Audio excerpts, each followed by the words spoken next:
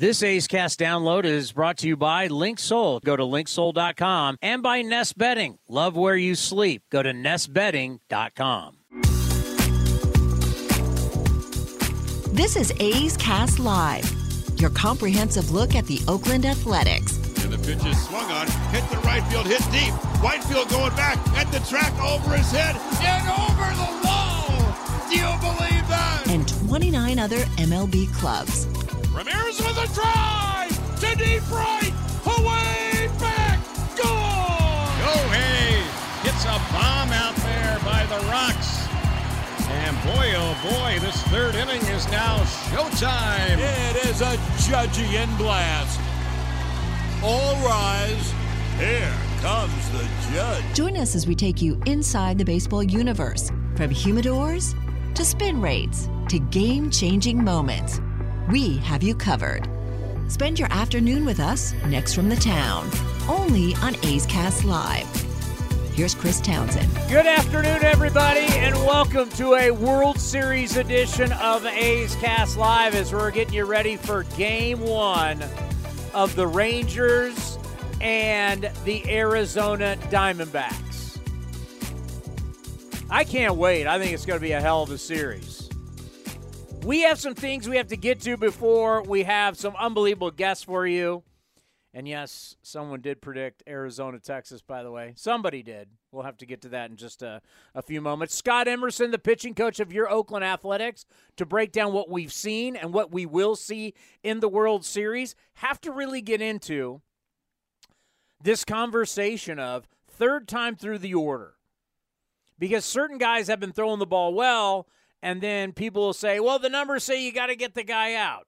The unknown versus the known. Why do baseball teams feel they have to make this decision? Guy can be dealing. He's only got 75, 80 pitches. Third time now through the order. Got to get him out. Is it a good idea? Well, some numbers will say yes. A lot of fans don't like it. What's the decision-making process? We'll talk to Scott Emerson, the pitching coach of your Oakland Athletics. Our A's historian, David Feldman, will be by. What's our top 10 today? Top 10 A's postseason moments. Ooh. All good, or because there's I don't know. He hasn't sent me the official list, so I don't know. There's some. I mean, if it's all time, there's obviously a lot with 4 World Series championships. There's a couple losses. Is it just Oakland A's? Are we delving into Philly days too? I think we're just going to do Oakland. Well, we don't have highlights for the Philly days. And then our national baseball columnist, Sarris from The Athletic, will stop by. I got 5 things that I need to hit today before we get to Scott Emerson. By the way, good to see you. How are you? How is everything? Everything's great. It's been a lot of weeks since we've been on, so a lot's happened in a week. Like what? Well, we have the World Series set. Yeah. The NBA season has started. Could not care less, as Rick Barry once said on my talk show. You told me could not care less. You told me Brock Purdy was Joe Montana. I told you Darnold was Sam Young. Now or Steve Young. Now we're gonna have some QB controversy. You said Sam Darnold, Steve Young, righty, lefty. Well, I'm just saying because he's waiting in the wings. Oh, what injury happened. Jeff Garcia. Sharks haven't won a game. Hey, There's a lot of stuff happening. The NBA tells us the season doesn't start till Christmas Day. That is correct. Is that factual? That is fact. We don't go national until Christmas Day. So when's December 25th?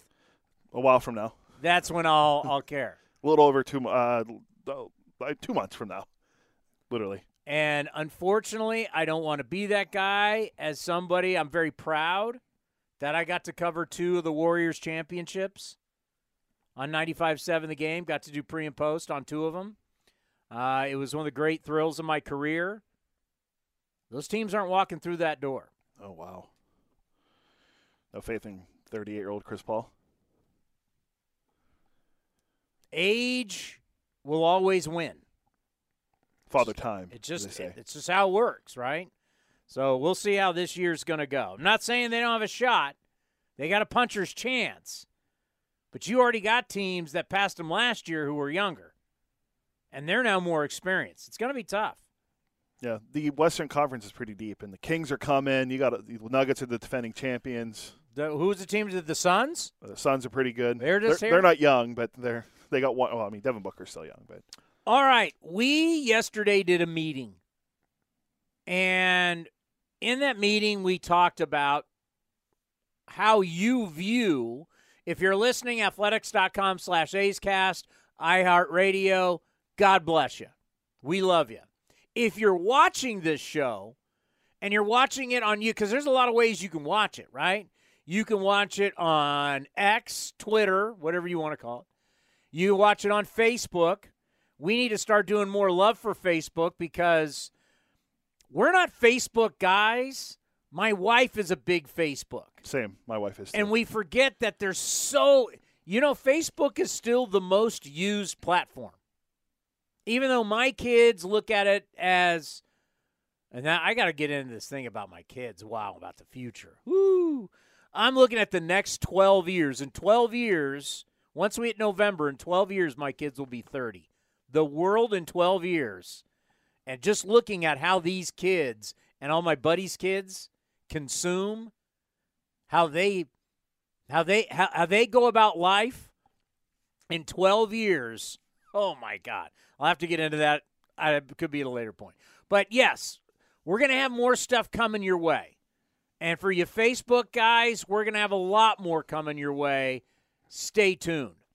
On YouTube, this is on me because I watch so many golf stuff.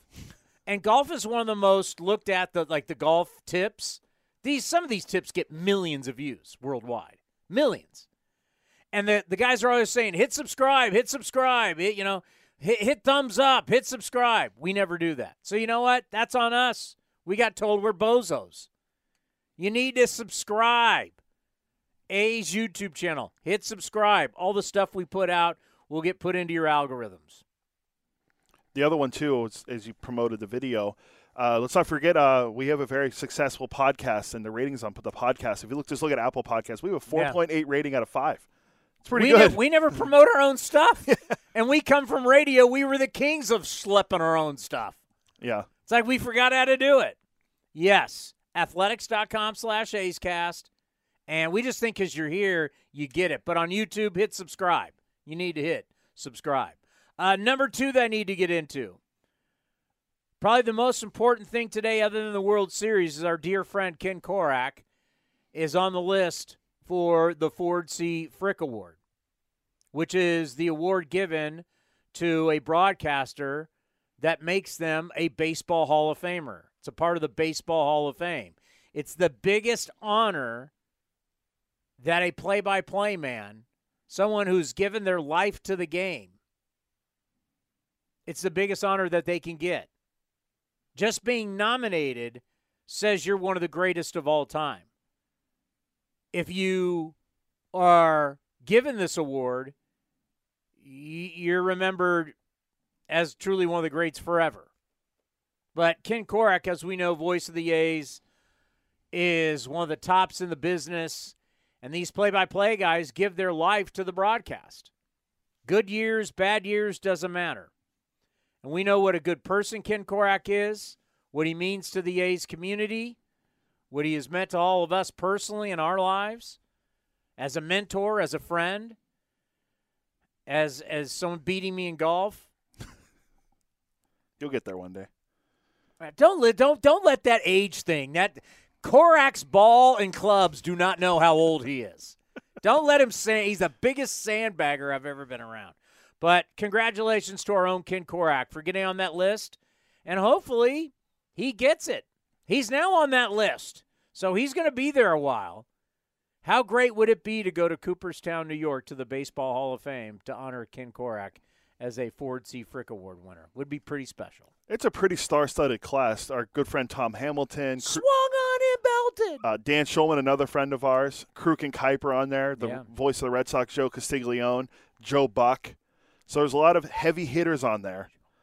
And the Can't we get Joe Buck like 10 years from now? I mean, he's only like 50. I mean, seriously, Buck, get in line. You've made enough money. You've had enough people kissing your behind. Joe Buck, get to the back of the line. Let these other guys get in.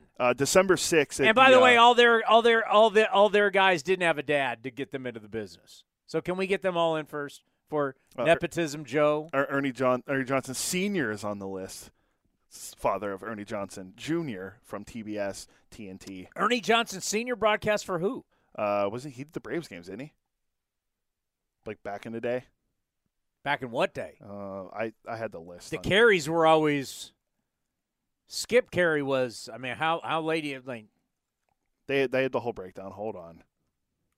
Okay, I don't really want to go into this. You're supposed to have these answers. By the way, December 6th is one that will be announced at the winter meetings. Who's going to receive the Ford? And you know who's going to be at the winter meetings? We are. Quickly, I got things to get to. I'm not.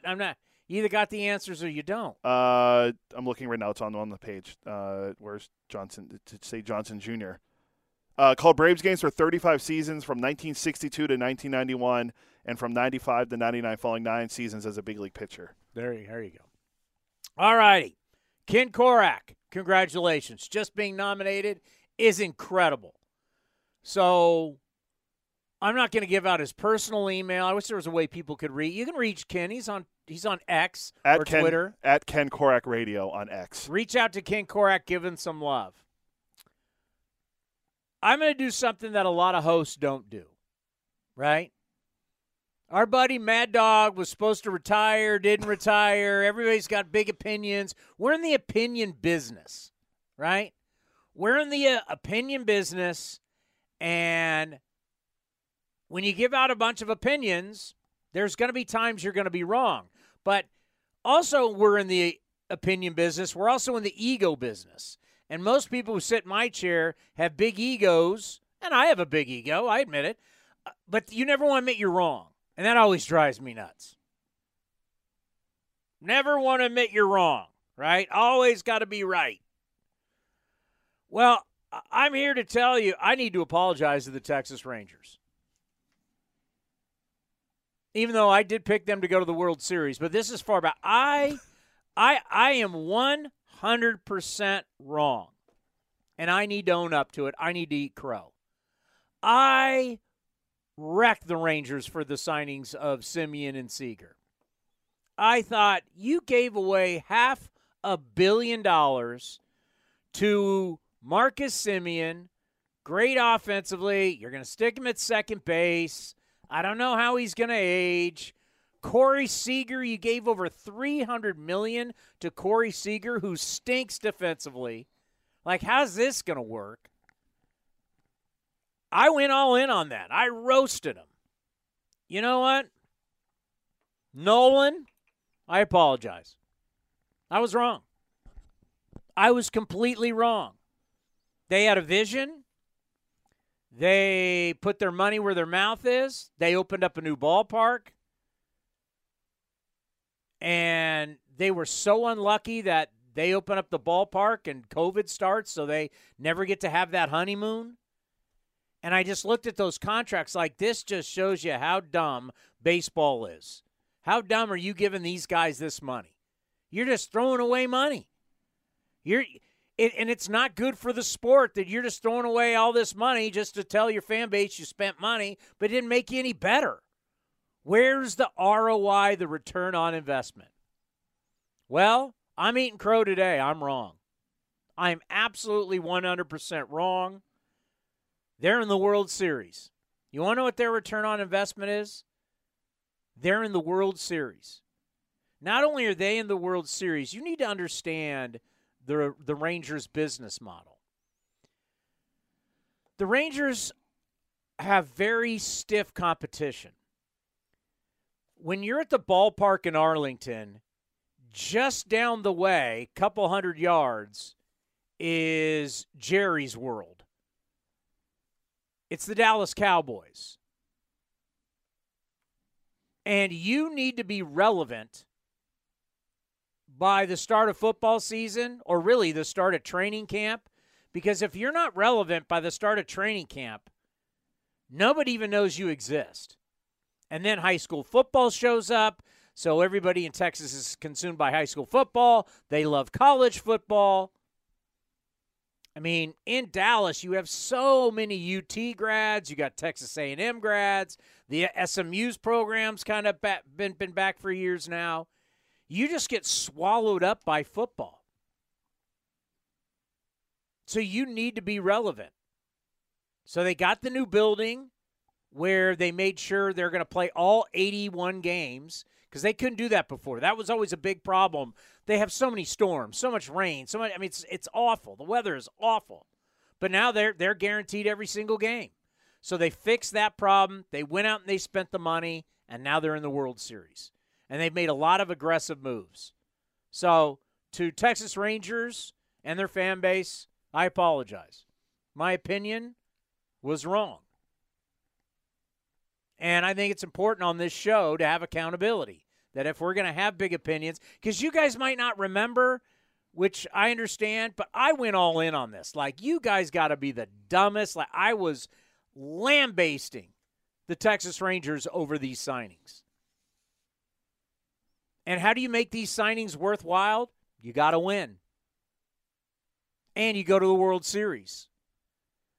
And now you start to see that return on investment, because when you go to a World Series and if you win it, boy, what that does for you for years to come. It sets you up, you make a lot of money, and it does a lot for your brand. It does a lot for your business, helps business growth, helps everything, right? Like, all of a sudden, you got to realize, I know people don't view us as a business, but we are a business. So when you win, it's easier to sell tickets. It's easier to get sponsorships. It's easier to sell suites. It's easier to do all of the things, spring training, merch, everything that goes on in your organization becomes so much easier. So you know what, Cody? On this day, as a egomaniac talking head, I will admit I was 100% wrong. Their signings, got to give them a lot of credit. And everything that they've done. I mean, even, the Jacob deGrom thing is a disaster. But, they've gone all in, and they've been rewarded for it as they're heading to the World Series. So that's number 3 on the list. Number 4, who did you pick out of the ALCS? That would be the We're not going to bore you with the audio. Who'd you pick? Yeah, the Astros in 6. How'd that work out? It didn't. They can't win at home. It's incredible they couldn't win at home. You go home 3-2 and you can't win. Well, you went to Texas down 0-2 because you couldn't win. And then, they're, as we call road warriors, they had them right where they wanted them. And then That's Texas, what you were claiming. And then Texas had them right where they wanted them going back to Houston. I almost feel like Deion Sanders. I got receipts on all of in our kind of little inner circle. I got all kinds of Houston Astros receipts on my phones and text. Because I did pick the Texas Rangers. Because God no, I'm not picking the Astros.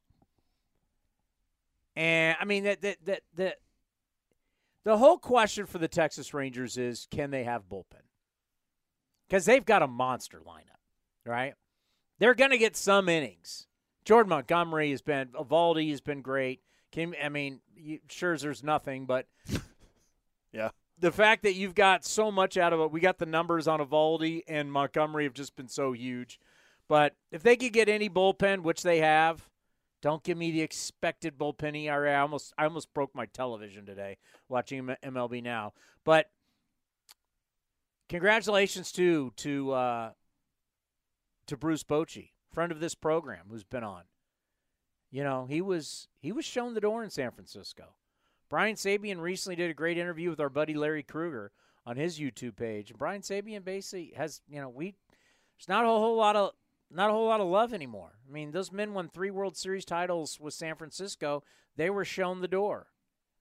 And as we're seeing with Bob Melvin now coming in, not going to be hard to get the Giants manager now, huh? No. It's good. He's already booked. We booked Bob Melvin for the winter meetings already, but that was Padres manager. So we will have the Giants manager at the winter meetings. He's booked. Bob Melvin will be joining us in Nashville. We'll get to that also. You know how much we love Bob, and our relationship with Bob will always be close. But it just shows, you ushered Bochy, Sabian out. Look where Bochy is. He's in the World Series. It's pretty amazing. 2 years ago, Texas lost 102 games. 2 years later, they're in the World Series. 2 years ago, the Giants won 107 games. 2 years since, the Giants haven't been over 500. And then I picked Arizona. We both did. Now you want to check your receipt. To be right. Check your receipts. Love, trust, and on the back of this, I've written it. Torey Lovello told us, love, I have the video if you want to play trust, commitment, and effort. I don't have time. I'm trying to get through all this. Love, trust, commitment, and effort. I'm so happy for the Arizona Diamondbacks. I'm so happy for baseball. This is great for baseball. Immediately, we have a lot of people who cover our game from a data standpoint who do not understand what they say on X Twitter. They don't know what they're talking about. If people don't know, it is okay if somebody from the Northeast or Los Angeles does not make the World Series. It is okay. It is okay for the game. If a lot of you don't know, the 4 teams that we just had in the League Championship Series are all top 12 television markets. Now, you look at what people are saying on Twitter. Oh, my God, this is the worst thing ever. I mean, oh, my God, these things. Do you not realize that the Texas Fort Worth area is the 4th largest television market in the country? Or, excuse me, Philly is the 4th largest. Dallas, Fort Worth is 5th. You had 2 of the top 5 largest television markets in this. Houston is a monster city. They're like the 4th highest population. They're 10th in television markets. Now, just put it this way. Philly and Dallas are both bigger than the Bay Area. We're 6th on the list. So we think of ourselves, oh, wait, and a lot of people say, you're 4th. We're not 4th. Television market, we're 6th. Philly's 4th, Dallas is 5th, Houston's 10th, and people act like Phoenix is podunk. Phoenix is 12th. When you start looking at Phoenix, Scottsdale, Tempe, Mesa, they've got millions of people down in the Valley of the Sun. That League Championship Series made up of 4 of the top 12 television markets in the country. And, oh, by the way, as Cody sent me yesterday, I don't know if you have it off the top of your head, ratings were good. Ratings were up.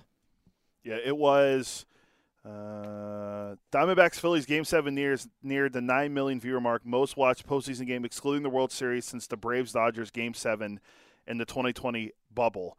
LCS viewership not only finishes up from last year, but reaches a 5-year high.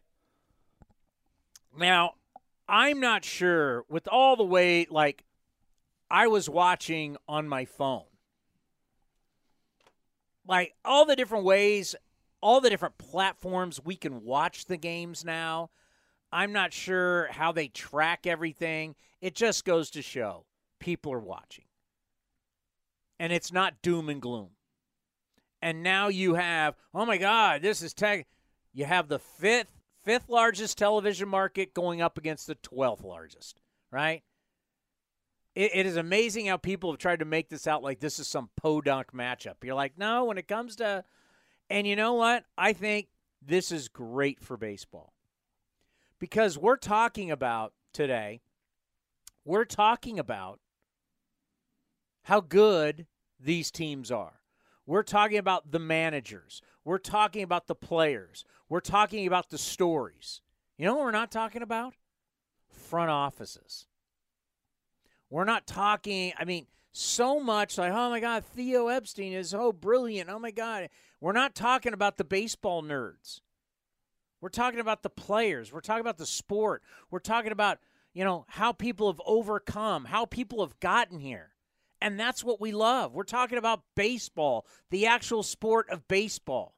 That's where football is so brilliant. Football, no one's talking about the guys up in the luxury suites, the analytics guys. No one talks about that during a football game. You're talking about the blocking, the tackling, the stories, the hard hits, the touchdowns. You focus on that. We're focused on that. We're not focused on data. We're focused on the baseball stories. These are managers. We know Bruce Bochy is a great leader of men. Torey Lovello is talking about love, effort, trust, commitment, but he's talking about love. What's the analytic? We'll ask. Well, I've asked Sarris multiple times now. He's never given me the answer. Give me the analytics for love, trust, commitment, and effort. What are they? They don't have that. That's what the Diamondbacks are built on. His other thing is great, too. A connected team is a dangerous team. I love when he says that. It's about human beings coming together and playing, and we love that because we all understand. We work in offices. We had a great meeting yesterday with our social people. I mean, people who work together, like each other, vibe together, perform better together. And what a lot of I got so much data here that, I guess I'll get to at some point. Some are some really cool notes. But what it shows is this regular season thing, this complaining about the regular season, who cares? Here's the best thing. We've heard a lot about the playoffs are random, okay?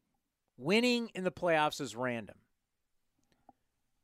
I'll challenge everybody with this. Is it random, or what's the state of your roster at this time? When we head to the postseason, you're not playing any bad teams. You're not catching, this whole thing like who's hurt, who's not. This team's coming off a 12-game road trip. None of the stuff happens. The regular season, to me, the regular season has the most randomness. I mean, how many we got teams who spend money, teams who don't spend money. We got teams that are using 60 players. I mean, the Braves used 53 players. They won the most games. 53 different guys suited up for the Braves this year. You want to talk randomness? The postseason really is about, and people go, it's getting hot. I'm not even going to go there. What I'm going to say what the postseason is about is what's the state of your roster at this point. Doesn't matter what the state of your roster looked like in May or June or July. What do you look like today? We're putting on the uniforms and we're going out for battle today. Where are you today? You're 107 wins and you racking up wins in April and May. That means nothing at this point. Where are you when the tournament starts? And everybody wants to be, we need to reseed. We need to do it. You know what you need to do? You need to show up and play well when the tournament starts, right? We, as consumers, we're right because we're the ones that pay for this. We're the ones that love to watch this, and I do point at me because I spend a lot of money on baseball. Where are you when the tournament starts? When the Masters starts and they tee it up, where's your game? Where's Tiger? How's Tiger or Jack Nicklaus playing? They're usually playing pretty damn good. Don't tell me how good you were in April. Don't tell me how good you were in May, in June, and I'm not giving you some major reward. I'll give you home field. By the way, you want to know how home field worked this year, folks? Home teams this year in the postseason, 14-22. What was that stat you had for me? Or did I send that to you? Which one? The one on the home teams. It's more. We send each other a lot of stuff. I know. Jesus. Now, it was recent. Whatever. The Astros won one home game this postseason. One postseason home game. Now, they were road warriors. Yeah, the home team is 14-22 this postseason. That's a 63-99 pace for 162. Home team was terrible. We gave you home field advantage. Like, how much more advantage do you need? Do you want the other team to play with the right arm behind their back? Do you want to start with a 3-run lead? Like, what do you need? We want tournaments. We love tournaments. The NFL is a tournament. The NBA is a tournament. College basketball is a tournament. We're now going to get a tournament in college football. That's what we want. You want to talk about the regular season? My God, this isn't Kansas City in July, and I hate to say it, this isn't Oakland in August. This is the best of the best. And if you don't bring your A game, it's not about randomness. What's the state of your roster? I'll tell you the state of the Braves. Their pitching stunk. The Dodgers, their pitching stunk. Like this, what's the state of your roster when the postseason starts? Well, guess what? That was a long flight from Seattle to Tampa for the Rangers. And you know what the Rangers said? You know what? I got a bad taste in my mouth. You've heard them all say it. It kind of bugged them. What happened in Seattle? They popped the champagne on Saturday, lost it on Sunday, and then they had to fly their asses all. That's a long flight. what is that, 7 hours? Probably. Because Florida to here is 6. That's like another. That's like 7. Scott Emerson, for God's sakes, the pitching coach of the Oakland Athletics, is with us. Emo, have you guys ever gone from Tampa to Seattle? I gotta think that's like 7.5. Man, we had some long flights, but I can't recall doing Tampa to Seattle. But man, when you're making some of those flights, I mean, Oakland to Tampa's not an easy flight either. No, it's a long flight. I saw you in the background. You heard what I was saying. To me, I don't want to hear about randomness. I don't want to say who's the hottest. I think the best way to put it is, what is the state of your roster at the start of every series in the postseason? And to me, and you've been a part of it. You've been a part of preparation. Just talk about how you guys going into the postseason, you've been through it, scouting the other team, scouting your own team. Stop talking about the randomness. It's like, where is your roster right now when the tournament starts? Yeah, I think, I think you nailed it with a home field advantage. I think when you get into that playoff, scoring first is important. Try to get out of the gate and score first and hold the lead. But your roster wants to be as good as it can be at the end of the season. And that's why, you're playing the season to be as good as you can possibly be. And then putting guys in. You see some of these teams, they're calling up guys who had, with the left-handed reliever with Arizona, had 10 games in the big leagues. And they said the other night he was pitching in his 8th playoff game. So who gets hot at the end of the season? What players are riding the wave in a good way at the end of the season are the guys that obviously you want to have on that postseason roster. Now, here's a couple nuggets for you, which, I mean, you out-homer the other team. You're 21-4 in the postseason. I think we all get that. You tell me, though, this is, you just mentioned, you score first. Teams that score first are 27-9. That's a .750 winning percentage. Just tell me, Arizona's 7-0, Texas is 7-0, Arizona's 6-0. Both are unbeaten when they score first. It could be just one. It could be just one run, but what's the deal? I mean, you're looking at human factor as well. The game changes when you're behind. You're fighting to get back into the game. Players are pressing. The numbers aren't lying there either of what you just said. So, it's a little easier to pitch with the lead. It's a little tougher to hit when you're behind because the pressure gets on you. And when pressure is on, it's just a different type of ball game. You look at the regular season compared to the playoffs, and you see that the style of baseball is just a little bit different. So, score first, get out of the gate first, and then you can align your bullpen any way you please. And bullpen has been really a great story for both of these teams because Arizona found their bullpen. Their bullpen's been real strong. And Bruce Bochy, I mean, he's coming in here with the most blown saves we've ever seen for a team in the World Series, what they had during the regular season. But all of a sudden, Bruce Bochy has found a couple guys, Leclerc, obviously, Spores. He's found some guys that he's been able to rely on. But both these bullpens, I mean, you don't get here without these bullpens making it happen.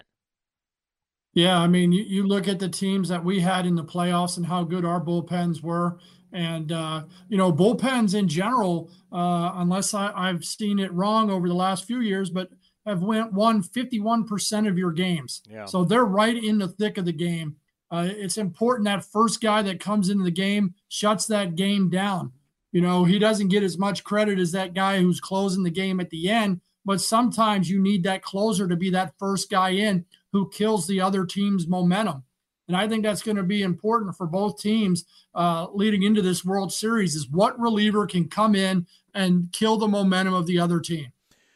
Arizona, 2.76 ERA this postseason. Texas with a 3.72 ERA. So definitely, and that kind of becomes for Bruce Bochy the question, and something I do want to get into with you today about third time through, a pitcher going third time through the lineup. But sometimes the decisions, like when you don't have a strong, deep bullpen, you've got to rely on your starters to go deep, and that could be a strength or a weakness for the Texas Rangers. What have you just seen? And you know the Rangers better than most. You play against them in division. You've prepared against them. So far, what you've seen from the starters for the Texas Rangers? Obviously, Eovaldi's one of the best out there. He's having a really good playoff. I think that, when you get into these playoff series, you're looking for guys to go out there and get you as deep as they can, keep the game close. I mean, Jordan Montgomery's got a 2.16 ERA, I believe, in the playoffs, 25 innings pitched. He's pitched really well. What they do is they throw strikes. They make the hitters try to be on the attack mode on them, and then they can get swing and miss off of that. So I think Texas, you got Eovaldi, Montgomery, and Max Scherzer. I mean, you're throwing out three real good quality starters, and the Diamondbacks, they're throwing out some good starters as well. I mean, when you got Gallen out there and Kelly doing their thing, I think it's going to be a really good series. And what can the guys do? How deep can they get them? Now, obviously, the Diamondbacks feel really good about their bullpen right now, so they're going to play that matchup game after the 5th, maybe the 6th. Texas, Max went, I think, 3 innings the other day, and then they went to the bullpen immediately. Now, what you got is a 7-game series. So you got 2 games in a row. You got an off day. That first game, you're down 4 or 5. You may go to the back end of your bullpen. You're down 2 or 3. You got to play that game to win right now. Not that you're not playing every game to win, but you don't want to burn a guy who may have to pitch in game 2 or 3 innings in game 1 in a losing situation at some point. But one thing with Texas and that powerful offense that they have is what is striking distance for them? So I think the way these teams use their bullpen, but their starters as well. I mean, I go back to the Grady Little days of Pedro Martinez and Pedro telling him, I'm good. You got a Hall of Famer out there telling you he's good. That's some pressure decisions for managers. It's not that easy. You got Max Scherzer out there who's a Hall of Fame pitcher in my mind, and Bochy's got to go out there at some point in time and pull the trigger on him and bring somebody else in the game. That's not easy. So, but I think, when you're in the World Series or even in the playoffs, the egos are checked out at the door. You come in to play to win the game. Not that you don't do it during the regular season. It's just done a little bit differently. But, I think guys just go out there. They go as hard as they can, as long as they can. Texas right now kind of reminds me of not too long ago, the St. Louis Rams, the greatest show on turf with Kurt Warner, where they boom, boom, boom, it's 21-0 before you know it. And next you know, you're on your heels, and you're like, this game's over. I mean, it's amazing the firepower that they have. But when you look at Sewald, Ginkel, Saul Frank, Thompson, Mantiply, am I missing anybody with Arizona? This bullpen that they have, especially Ginkel's been incredible. I mean, he was a guy that was sit down at one point, comes back. I mean, so when you talk about having that deep bullpen, also talk about what that means when you have these days off with that. You're not playing 7 straight days. You're going 2 games, day off, 3 games, day off. How much does that help you? And as a pitching coach, what's the strategy with that? Well, I think, it's talking to the pitchers before the game. Are you good? I mean, I remember Liam Hendriks in our playoff series against the White Sox. I believe it was 2 1/3 or 2 2/3. He finished the game, and the next day he said, I don't know if I feel so good to go to the game. I can pitch for you, but I don't know how great I'm going to be. And I was like, I'll take Liam Hendriks at 70% right now in a 1-inning game. And that next day he went out there and he was throwing 100 miles an hour harder than he's thrown all season, right? So the adrenaline to be able to talk to your guys. And Grinkle, this guy's pitched in 8 games already, 9 innings in the playoffs.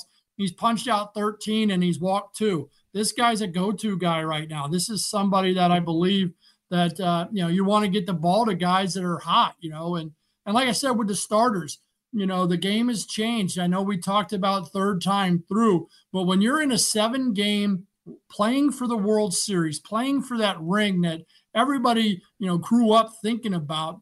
It's, how are we not going to let the game get out of hand? Are we going to have guys warming up? Even a guy that's having success and he's in the 4th inning, but there's a matchup issue, 3 or 4 hitters down, you have to be ready for that situation.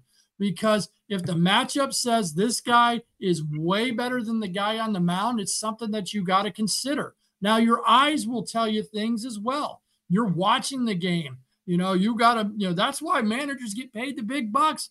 Townie, they're out there. They got to make these very important decisions based off of numbers, based off heart, based on what they're seeing during the game. This guy's rolling. This guy's pitching really good. I'm keeping him out there. Or this guy's teeter-tottering a little bit. I got to have the bullpen ready to go. And I can't be out of that game on one swing. And that's what I was telling you about earlier with the Texas Rangers. The Texas Rangers, they got 2 guys on and Seager's up. You got a right-handed pitcher and your left-handed matchup guy is your best guy in the 4th or 5th inning. How soon do you go to it? Because one swing of the bat, Seager hits a 3-run homer. You're down 3, and that could be the knockout punch. So managers have to decide. It's not easy. Numbers don't lie, and what you're seeing at that present time doesn't lie. And I think on the last episode we talked about is do what you do all season, but maybe shorten it up a tad. Well, you say the managers make a lot of money. You're not living in that nice house in North Carolina because you're working for free, and I know that manager's going to be asking you a lot of those questions. I have the numbers in front of me. Starting pitchers, 3rd time through the order. Now, this is all the starting pitchers, so they're kind of skewed, right? Certain guys are different than other guys. It's funny. 2nd time through the order, starting pitchers this postseason, they've been better than the 1st time they faced the guy and the 3rd time. The 2nd time is when they've been the best. But how much of it is the guy on the mound is the known right now? I'm watching him. I can have these numbers and go, yeah, 3rd time through the order, slug goes up, on base goes up, average goes up. Okay, but the guy on the mound, I'm watching him mow through this team. The numbers may tell me to do something, but the guy warming up in the bullpen is technically the unknown because I don't know what he's going to have coming in. So talk me through that process, manager, pitching coach.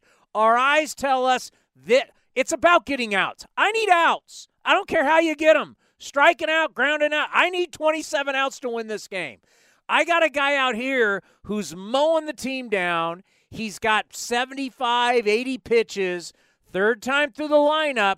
I've got a known commodity who's throwing the ball well on this night, and I got an unknown commodity warming up in the bullpen. I don't know what he's bringing. Data says bring him in, but I don't know. Talk us through that discussion.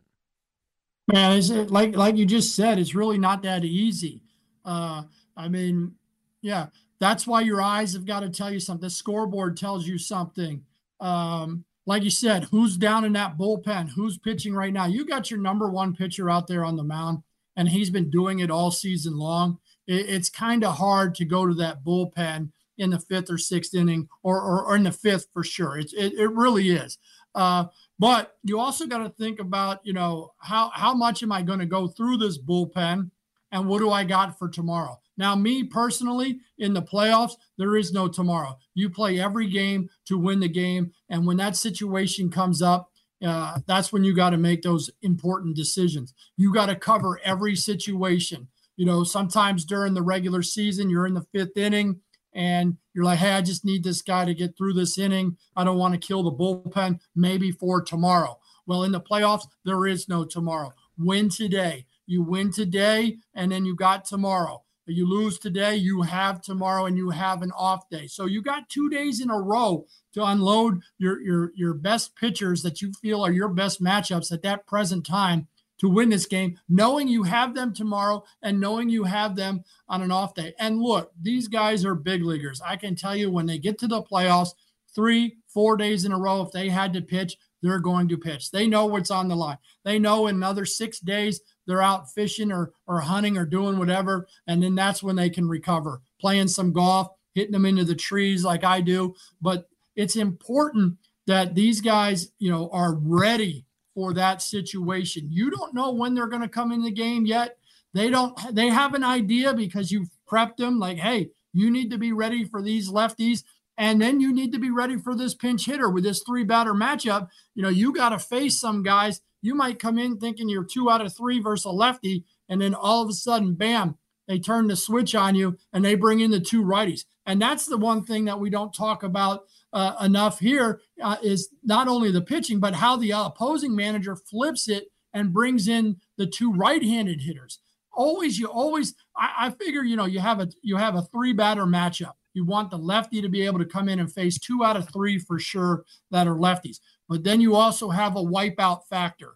There's 2 outs, and he's got to come into the game and get this out. You're coming into the game to face Seager left on left. Well, you're going to get Seager, right? And that's 2 outs. That's the guy you have to get. That's the left-hander. He has to come and get Seager. Now you got Seager maybe with Garcia behind him with 2 outs. You got to get Seager or he has to face Garcia. So there's so much gamemanship going on between the managers thinking, well, if I do this, he's going to bring him in. If I do that, he's going to bring him in. So there's constant preparation going on for the game on both sides. And when you decide to make that matchup change and when the other guy decides to flip the script is what's going on. Now, the thing that gets me about that, though, is benches are smaller than ever before. Because of the panic of having to have 8,000 pitchers down in the bullpen, even though we expanded the rosters to 26, you still have a limited bench because you got to have a backup catcher, too. How much has that helped from a pitching standpoint that, back in the day when you first started or like all the days where you would have Ray Fosse on and Ray Fosse's like, we only had an 8-man bench. We only had an 8-man staff. The rest was all position players. They used to have far more options coming off the bench in yesteryear baseball than you do now. Yeah, that's definitely changed. You got an 8-man bullpen down there, and in the playoffs maybe more because you might go with 3 starters instead of 5. You could go with your 4 starters, so you're sending an extra guy down to that bullpen. But like I said, when is the opposing manager going to flip the script on the pitcher and start unloading with his right-handed hitters? He's got an opportunity. He's got runners on base. More so, he's probably going to do it in today's game. And like I said, a little bit earlier, the World Series, you got left on left, Seager's staying out there. Lowe's probably staying out there. But you got another left-handed hitter. Tavares may not stay out there. He may not stay out there, bases loaded, 1 out in the 4th inning. They might bring in the pinch hitter now. So now you got a certain different matchup. I think, at runs, you need runs. You need to try to score them in the playoffs as soon as possible. And that's what we talked about earlier about score first. Yeah, and that was one of the criticisms of Dusty Baker. Martin Maldonado, who had not been swinging the bat well for really the entire second half, got a lot of key at-bats with runners on. They didn't capitalize, and that's one of the things Dusty's taken some heat. Let's talk about a red-hot player. I looking at the notes here, and it's historical, obviously, what Adolis Garcia is doing. He was the ALCS MVP. He had a 1,102 OPS at 327. That's what he's done so far in 12 playoff games, along with being the ALCS MVP. 20 RBIs in 12 games, seven home runs in those 12 games.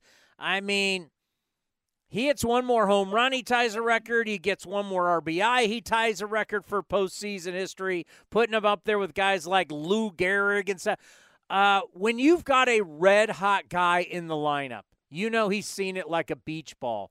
How do you as a staff, when you have your meetings with the pitchers, whether it's starters or relievers, how do you say, this guy can't beat us? How do you go after him? Yeah, I mean, you're always talking about, this guy can't beat us. And then you got to figure out, okay, well, who's sitting behind him? Who does that guy beat you?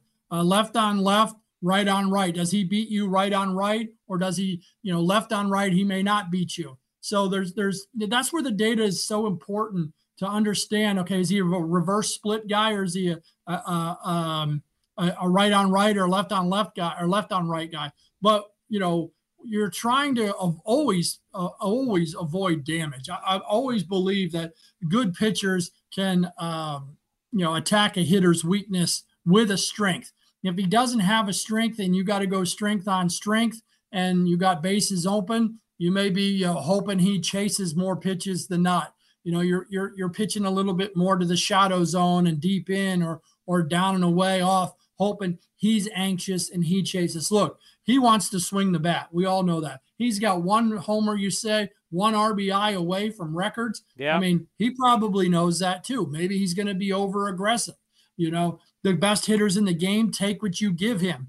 And when you're streaky, you just hope they were on the streak before you even showed up. That's the best thing about what the Diamondbacks can say is his streak is behind him. We're starting a whole new series and a whole new building in Arizona or in Texas.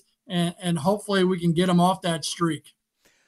Did you know that this is the first ever World Series where both teams play, I've never heard this, climate control venues? Wow. That's awesome. The humidifier, right? No, it's the retractable roof. And they got, we're on turf. We're on turf fields. Both have roofs open and closed. I'm guessing they're going to keep the roofs closed. I know Texas played one game of the playoffs with the roof open. Does that make a big difference? I don't know. I think that probably during the day it does, especially in Texas. Is it the wind and swirling? Arizona? Is it wind? Can the wind get in? No, I don't really feel the wind in those places because how high their stands are in the wall, and same thing in Oakland.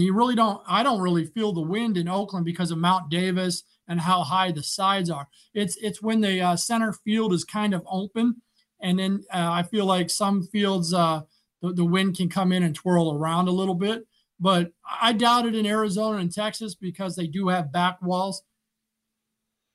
I'm thinking you're from Arizona. Open up the roof. It's beautiful this time of year. That'd be awesome. Man, no, keep it closed. Too dang hot. No, it's probably great weather in both spots right now. This is their best time of year. This time of the year, you look at the desert, whether we're talking Arizona, the Southwest, this is the best time of the year for their weather. Right? So it's like, open up the roof, no question about it. Probably high 70s, low 80s. When you think about, so much of baseball has been about how smart people are. And I'm not trying to get on that. Analytics are important to all business. I try and tell people that. We in the restaurant business have data and analytics. Everybody uses analytics. Everybody uses data, whatever you want to say. But sometimes it's been overblown, and when teams have success, they want to give all the credit to that. I kind of like the fact that this World Series, because I know how important you think analytics are, but how you help your pitchers mentally, how you help them grow as men, as people. You're a teacher. I think about leaders like Bochy, Torey Lovullo. Torey Lovullo's talking about love, for God's sakes. Love. How many times do we ever hear teams talk about love?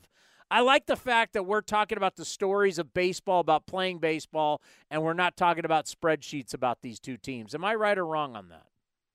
Well, I mean, for me, analytics has been around forever. It just was called stats. It's just changed. There's numbers that have just changed. You have to value the numbers because the numbers at the end of the season just don't lie. But what you have to do is you got to prioritize your numbers, like what's happening in the present. Doesn't always mean what's going to happen in the future, and doesn't always mean what's happening in the past. That's the one thing that you really have to kind of look at is how far am I going to go in advance, or how far back am I going to look at a hitter's statistics, and how much video am I going to look at in bat? Like I said, the good hitters change. They're constantly changing. They're making adjustments. They like I'd be looking at Garcia's swing path, where he's standing in the box right now. What's he doing different? He's got to be doing something. Maybe it's just mental, maybe, but there's probably a physical part of it. So has Tim Hires changed his swing? Has he done something approach-wise? Is he taking more pitches early in the count? Is he laying off more breaking balls? Those are the analytics that you have to look at as well. And analytics is a huge part of the game. It's just what numbers are you putting first? I think, there's gyro degrees on a baseball, the top spin of a ball. I really don't look at that as much as I look at spin efficiency and the spin access, height and horizontal release, and those types of things. Because you got to prioritize a certain bunch of numbers, what you and the organization like. And then there's just some numbers where you just kind of throw it out the door and they're not as important to you. I'll give you an example. There are some really good hitters that have negative swing numbers in every count. They just don't swing that much. But when it's inside the strike zone, they swing. And when it's their pitch, they swing. So those are numbers you have to look at. So, I love the data. It's okay, what data am I going to use?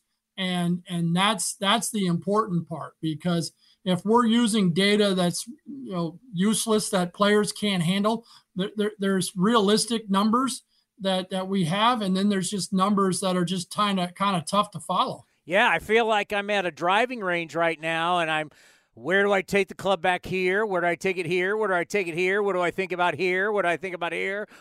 How do I stand? How do I line? Where's my ball position?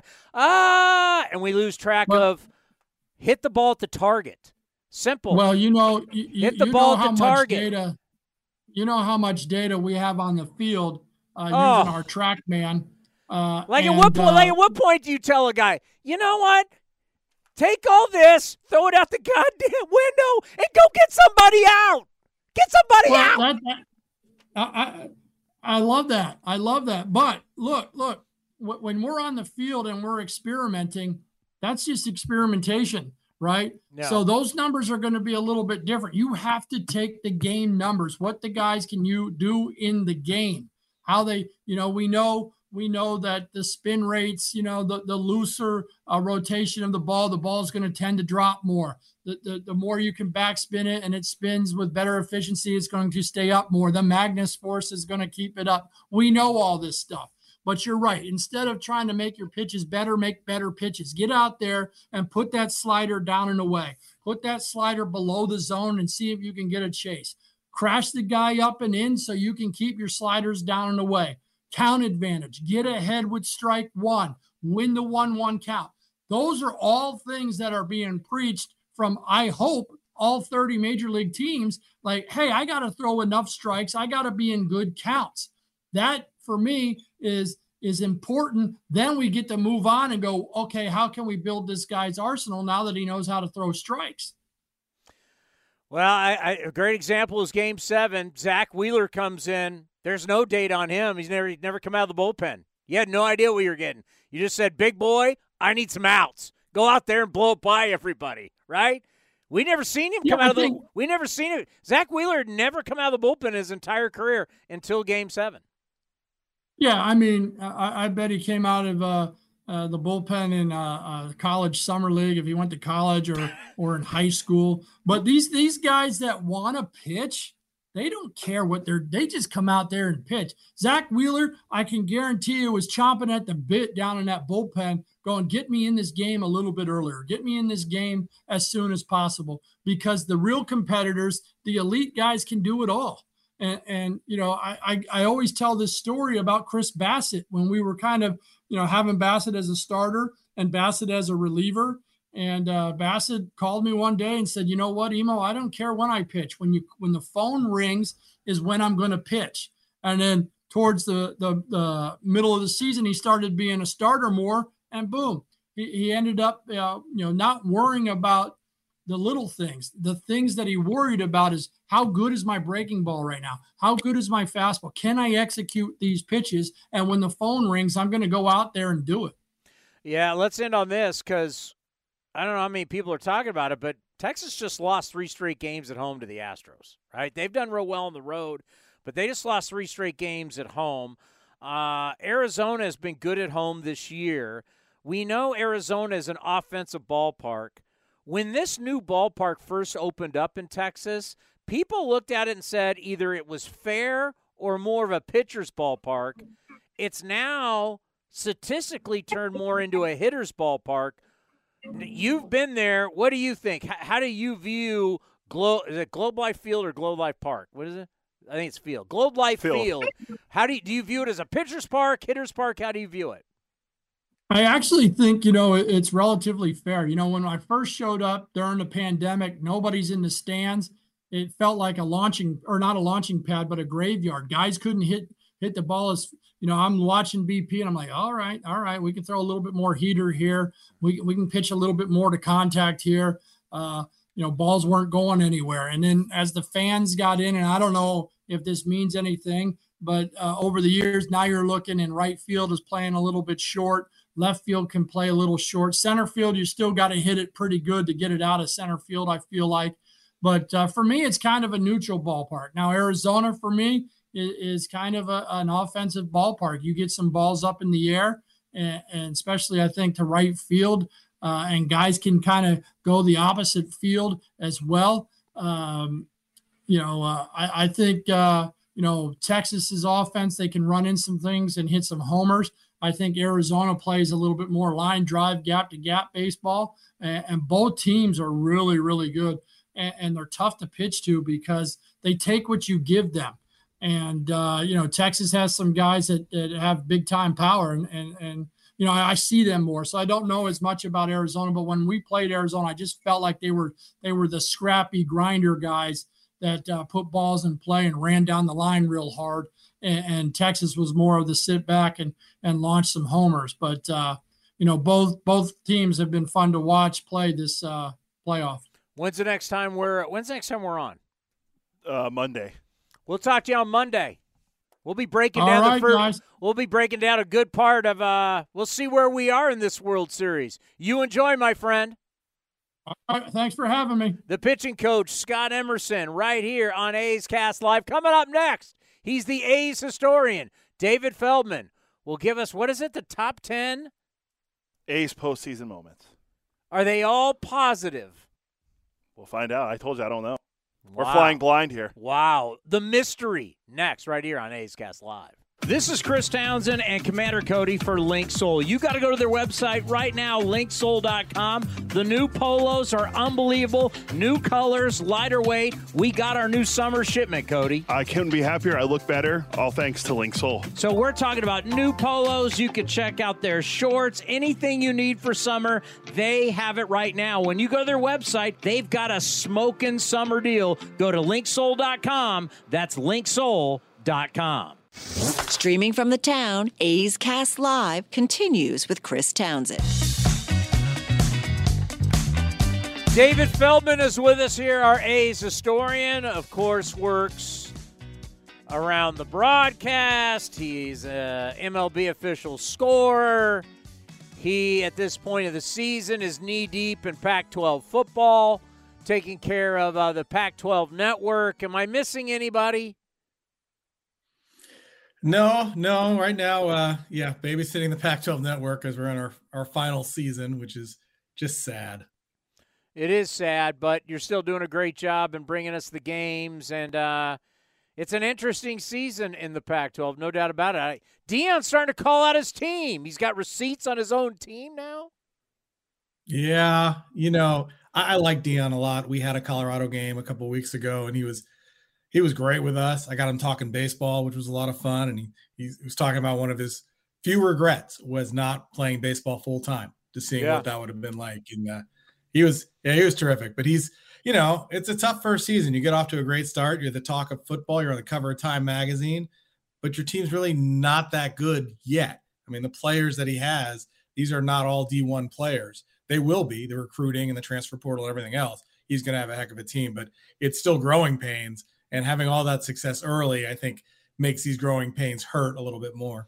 He so gets it. I mean, obviously, Deion has been in the spotlight ever since his days really in high school, then at Florida State, then as a number one pick, NFL Hall of Famer, then working for the NFL Network.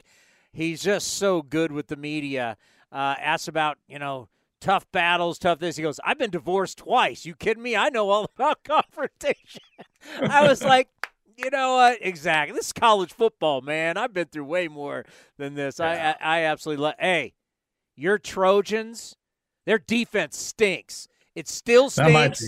Your Trojans stunk last year on defense. San Jose State, we exposed it week 1. Now Utah. SC gets all these recruits where they can't get guys who tackle.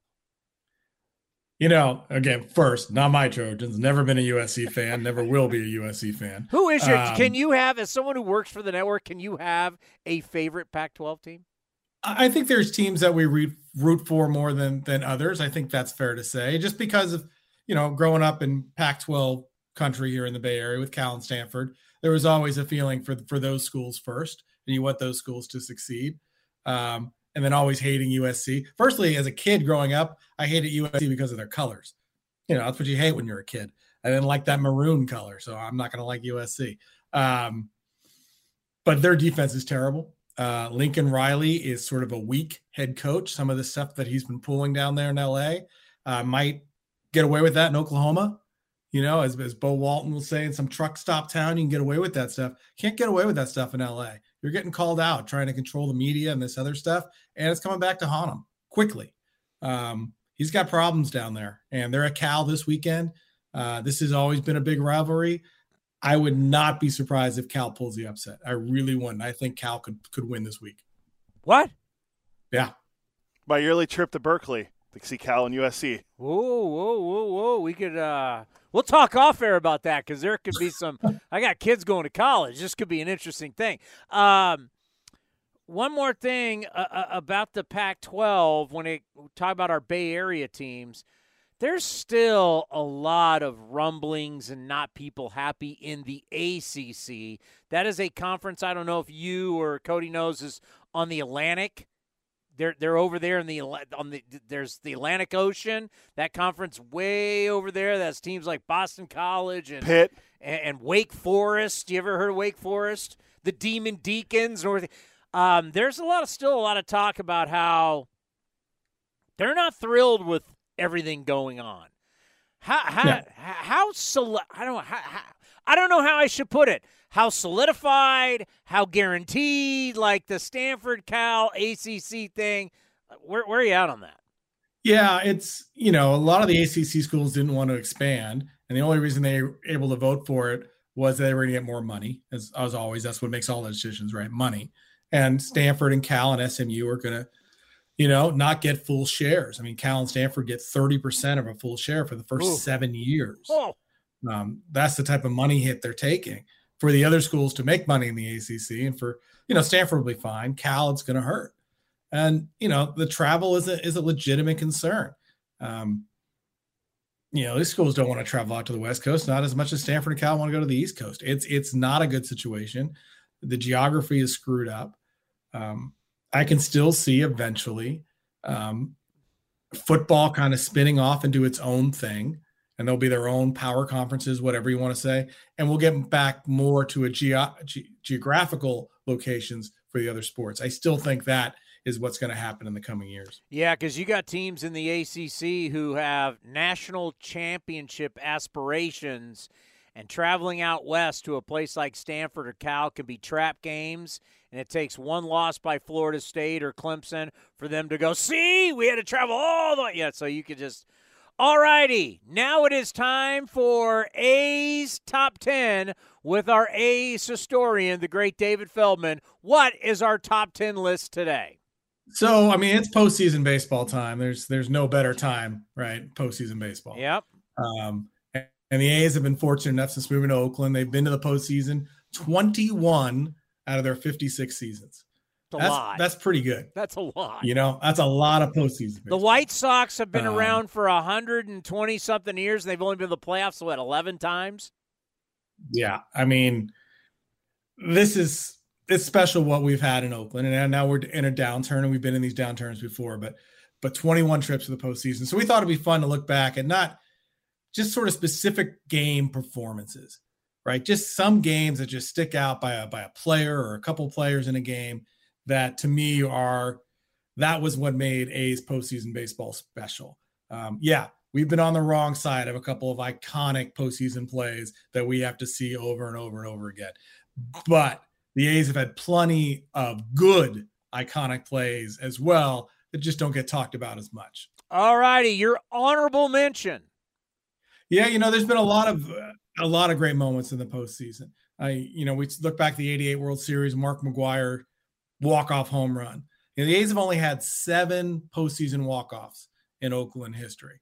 McGwire has one of the 2 postseason walk-off homers, and the other was Campaneris. Campaneris is an honorable mention. You look at his Game 2 and Game 3 of the 1973 ALCS. Game 2, he hits a leadoff homer. Game 3, he hits a walk-off homer. Wow. You know how many other players have done that in one postseason series? 0.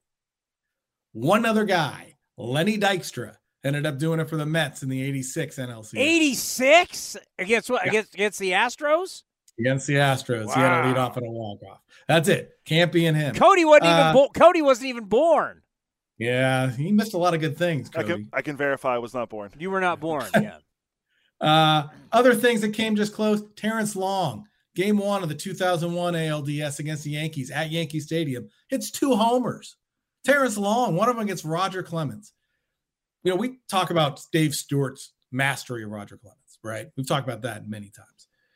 But you look at Roger Clemens' career against the A's in the postseason. He's pitched against the A's in the '88 postseason, the '01 postseason. We're talking 14 seasons between, postseason appearances. He's made 7 starts against the A's in the postseason.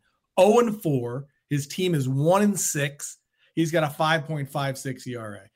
It wasn't just Stewart that owned Roger Clemens. The A's had much success against Roger Clemens in the postseason. And that's against clean and dirty Roger Clemens. That's exactly. That's both versions of Roger Allegedly. So, great moments. Vida Blue, Game 5 of the '72 ALCS, comes out of the bullpen, 4 shutout innings. Dave Stewart, who will show up later in this list, but one of the great games was Game 5 of the 1992 ALCS. The A's lose a heartbreaker. In Game 4, they blew a 4-run lead. Brutal game. That's the Alomar Homer game. Game 5 back to Oakland, and all Dave Stewart says to his teammates is, "Pack your bags. We're going back to Toronto." And he goes out there and throws a complete game and beats them. That's Stu. That's unbelievable. Third time through the order, you didn't take him out in the 5th inning? He didn't take him out. Stu wasn't leaving. He wasn't going anywhere. Yeah, but the numbers say. Yeah. The numbers don't measure heart. Don't even get me started on that. All right, number 10. Number 10, we're going to go recent. We're going to go Game 3 of the Wild Card Series in 2020. The game that no fans were at. And I was lucky enough to be there in the stadium, and I can promise you it was the most intense atmosphere I've ever been in a ballpark where there were no fans. This is the do-or-die game. The A's had lost how many in a row at that point? 9 do-or-die games in a row at that point. This has been their kryptonite. And they fall behind 3-0. And again, it's much like the Phillies the other night in a do-or-die game, not being able to come up with the big hit, right? First inning, they leave 2 men on. Third inning, they leave the bases loaded. It's like it's not happening again. White Sox got a little swagger going. They got swagger. Even though they made it a bullpen game, they're feeling good with their bullpen. There's nobody in the ballpark, but they got their buttons undone and chains are flying. They're feeling good, right? Eloy Jimenez feeling good. Bottom of the 4th, 2 outs, runner on first, and Sean Murphy homers. And it changed everything. And that homer makes it 3-2. But the A's aren't done yet. They rally, they load the bases, they get 2 bases loaded walks to Canna and Pinder. They take the lead. White Sox tie it. Frankie Montas. I'm like, oh, here we go again. Bottom of the 5th. Another 2-out rally, though. A walk, a catcher's interference. Another walk loads the bases for Pinder. Now, Pinder is the worst bases loaded hitter at that time in baseball history. Coming up to the plate with the bases loaded. He is the worst? 2 for 35. Ooh. With 19 strikeouts. Oh, God. The only player close to that was Clayton Kershaw, who was 2 for 33. You might not know this. Clayton Kershaw is a pitcher. That is a great stat. You're only worse than Clayton Kershaw. That's fun. That is fun. And unbelievably, Pinder comes through. Base hit through the left side, gives the A's the lead, and then it's Wendelken, Trevino, Diekman, Soria, and then Hendrick finishing it off. Final 4 innings, shutting him out. But for Murphy and Pinder to come through with big hits in a do-or-die game, something the A's hadn't seen since Game 7 of the 1973 World Series, that to me, that's number 10. Those performances stick out. It's hard to believe that Kershaw's come up to the plate that many times with the bases loaded. Well, he was one of those guys who got to face the order more than twice, too. So he got to be in the games a little longer. I mean, you talk about someone who didn't help themselves. No. All right, number 9. Number 9, we're going to look back at another winner-take-all game, and that's Game 5 of the 73 ALCS, the A's and the Orioles, right? This is Catfish Hunter. And the A's in Game 4, again, we don't talk about these series much in the 70s. There's not a lot of video. You don't see it all. But the A's had a 4-0 lead in the 7th inning, right? They're 9 outs away from going back to the World Series, and it falls apart. Vida gives up a 3-run home run. Raleigh gives up a home run. The A's lose. You go to Game 5, and now Catfish takes them out.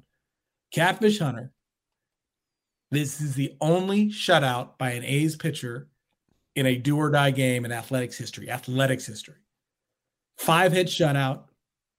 2 walks, only 1 strikeout, typical Catfish performance around the plate. Lots of traffic all the way through, but the Orioles go 0 for 7 with runners in scoring position. The A's win 3-0.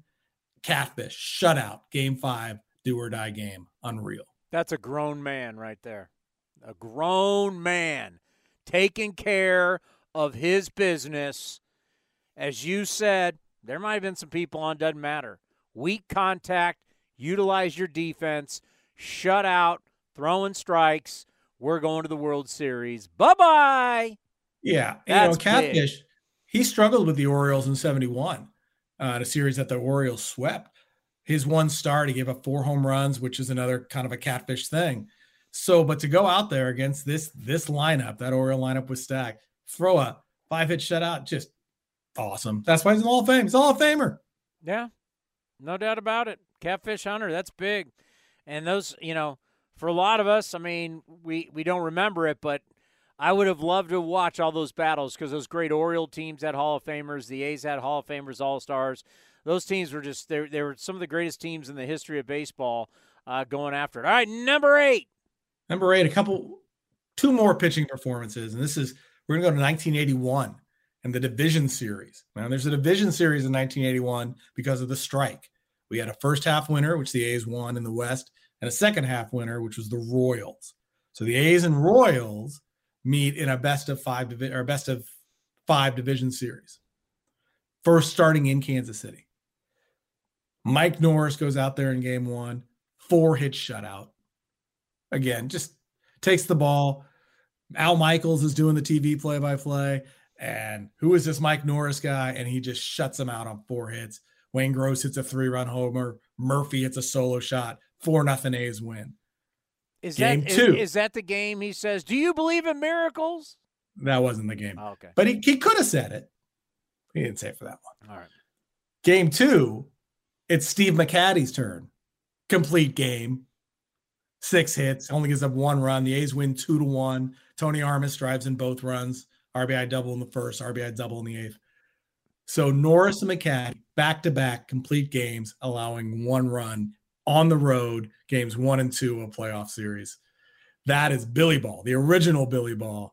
Your starter's taking the ball, and he's pitching the whole game. Yeah, Billy Bean would have been probably high school. 81, yeah. Or maybe high school. Almost junior high, maybe high school. Yeah, because he was drafted in the something like that. All right, yeah, the original Billy Ball. Yeah. Going on the road, 2 guys, 18 innings, 1 run, kind of a big deal. Big deal. I mean, it was fantastic. Eventually swept that series. They come home in Game 3. Rick Langford doesn't go 9 innings. He only went 7 1/3, so he was slacking. Number 7. Number 7, one of the great moments in A's playoff history. And that's Ramon Hernandez, Game 1 of the 2003 ALDS. This is the bunt off, the walk-off bunt that came out of nowhere. As Bill King says, the element of surprise reigns supreme. This was a great baseball game. This was game one. This was Tim Hudson versus Pedro Martinez. There was a flyover before the game. Tim Hudson had always said, I want to fly over. I want to fly over. So they gave him a flyover, and that thing buzzed the Coliseum really low. Coliseum was rocking. You could feel the vibrations from that flyover. And the A's take a 3-1 lead on Pedro. Rubio Durazo, a big 2-run double. Now you're feeling good, right? Late in the game, they take out Hudson. They bring in Ricardo Rincon, and he gives up a 2-run homer to Todd Walker, which was Todd Walker's second homer of the game. Todd Walker, future A. So now the Red Sox lead. The A's go to the bottom of the ninth. They're trailing. I don't think people remember this much. They go to the bottom of the ninth trailing, and it's a Rubio Durazo again with a 2-out single off of future athletic Alan Embry to tie the game. And now Keith Folk is on in relief for the A's. He throws 3 shutout innings. He hadn't thrown 3 innings all year. What, did we just switch rosters? It's unbelievable, right? Top of the 12th, Rich Harden, rookie Rich Harden is in there. He escapes a 2-out jam. Eric Chavez makes an unbelievable play at third base to end the inning. So now you go to the bottom of the 12th. The A's load the bases with 2 outs. Ramon's up. And on 0-1 pitch against Derek Lowe, he lays down a bunt, a game-winning bunt. You know how many bunt hits Ramon Hernandez had that season? 0. He had 0. He tried a couple times, but 0. You know how many A's bunt hits they had for the team? 4 all year. 4, but this was not part of their offense. Bunting. No, wasn't allowed. By the way, how many catchers in the history of baseball have a walk-off bunt hit? Him and Jake Taylor from the Indians when they beat the Yankees in that 1-game playoff. That is great knowledge right there. Willie Mays Hayes scored from second. That was a beautiful play. You may run like Mays, but you hit like Jake Taylor. The fact you just brought up Jake Taylor, that's incredible. That's incredible. That was a game. Game 1, Ramon Hernandez, Jake Taylor. The old walk-off bunt. I love it. You know why I love that? Because it's like all those different post-game shows where I got to listen to callers and stuff, and I go, listen, baseball is a game. There's 162 different games, and each game is different. You got to get 27 outs. You got to score more runs than the other guy. And sometimes just putting the ball in play and make their defense have to make a play wins you games. Not everything is we've got to walk and hit home runs and strike guys out. Just putting the ball in play. Make them have to do something. How many times do we see infielders boot it? Especially soft one. The Bermuda Triangle in between the first baseman, pitcher, catcher, why we have to do all those PFPs. Like, put the ball in play, make pitchers get involved, make guys get involved, and all of a sudden weird stuff happens. It's like, stop striking out, bozos, and put the ball in play. When for me, looking back at a lot of these box scores, and I knew it at the time, but it reinforces it as I look at it, how many sacrifice bunts in postseason play there were. And you're starting to see it a little bit. The Diamondbacks did it the other night. The Phillies probably should have done it a couple times because you do need to put the ball in play and move runners and just get that 1 or 2 runs. On a per-game basis, putting the ball in play, as you said, is so important. I mean, you look back in 92, there's Mark McGwire laying down a sacrifice bunt. There's Harold Baines laying down a sacrifice bunt. If the game called for it, you were bunting. That was what was happening because the A's needed a run. I will allow Cody a little bit later to spew his hate against the great city of brotherly love, Philadelphia, because he is not, being a Pittsburgh guy, he hates Philly. But just Bryce Harper, when everybody thought this was going to be a quick series and Philly is so great and they're unstoppable. And the wins this year for Philly, Bryce Harper hit .423 with a 1,559 OPS. And the losses hit .063. Jeez. 63 with an OPS, by the way, remember that's on base and slugging, of 349. So if you think you're just going to always outslug everybody, interesting how that happens, how the losses you see the big sluggers don't produce. Number 6. Number 6, we're going to the 2013 ALDS Game 2. The A's lost Game 1 to Max Scherzer, 3-2. So you're on the ropes. You got to face Verlander, the guy who destroyed you in the 2012 postseason. And the A's take Sonny Gray to the mound. Rookie Sonny Gray. And neither pitcher blinks. Verlander, 7 innings, 4 hits, 11 strikeouts, 117 pitches. Sonny Gray, 8 innings, 4 hits, 9 strikeouts, 114 pitches. Did he go to the hospital? He was fine. Okay. He was fine. Unbelievable performance by a rookie. And now we go to the bottom of the 9th. The A's load the bases with no outs. And Stephen Vogt, who up to that point in the game was 0 for 3 with 3 strikeouts, comes up against Rick Porcello, and he comes through with a walk-off. One of those walk-offs in the postseason. The A's don't have many of them, but that's one that lives forever. The Sonny Gray, Stephen Vogt combination. You catch a shutout, and you hit the walk-off hit to put the A's even in the series. That's a mighty fine day. I do have to say personally, like in my career, that 12-13, we were on 95.7 the game at the time. Those were some of the most fun shows, especially post-game shows. Down the stretch, 12. The last game losing, but everybody stayed there. Melvin called in after the game to the post-game show. I mean, how many managers call into the post-game show? People still remember that, said they were crying when they heard that. And then the excitement of 2013. Those are I always look at the 2012 A's like the We Believe Warriors. The We Believe Warriors didn't win, but they meant so much to the franchise. I think the 12 A's and really the 13, that era right there was really special for us. For a lot of us personally too. Yeah, I think you're right. I think the We Believe Warriors is a good comp because a team that comes out of nowhere in 2012 definitely did. And the way they did it and how exciting it was and how hot they got at the end and the celebration, you saw how much the players cared. That poured into the fans in the stadium, how much they cared, and how much they appreciated that team. And the visiting players noticed it, right? Miguel Cabrera had nothing but praise for the A's fans after that 12 series, and they felt it again in 13. I mean, those 2 games at the Coliseums, games 1 and 2, were incredible. Scherzer was great. Cespedes hit a homer off of him. That was the A's runs, but it was intense. And then the winning game 2, just it was great. Unfortunately, game 5, you run into Verlander again. Again, number 5. Number 5 was this is when a player just takes over, and that was Ricky Henderson in game 2 of the 89 ALCS. This is against the Blue Jays. Game 1, which the A's win, Ricky stole 2 bases, which is great. But it's him breaking up a double play in the 6th inning. Carney Lansford's going to hit into a bases-loaded double play, but Ricky breaks it up at second base, causes the second baseman to throw the ball away, 2 runs score, gives the A's the lead. So Ricky beats you that time just with his hustle. Now it's game 2, and this is where Ricky just takes over. Singles to lead off the first, and before he has a chance to steal a base, Carney Lansford hits into another double play. Now they're trailing. He leads off the 4th with a walk. He steals 2nd. He steals 3rd, scores on a single.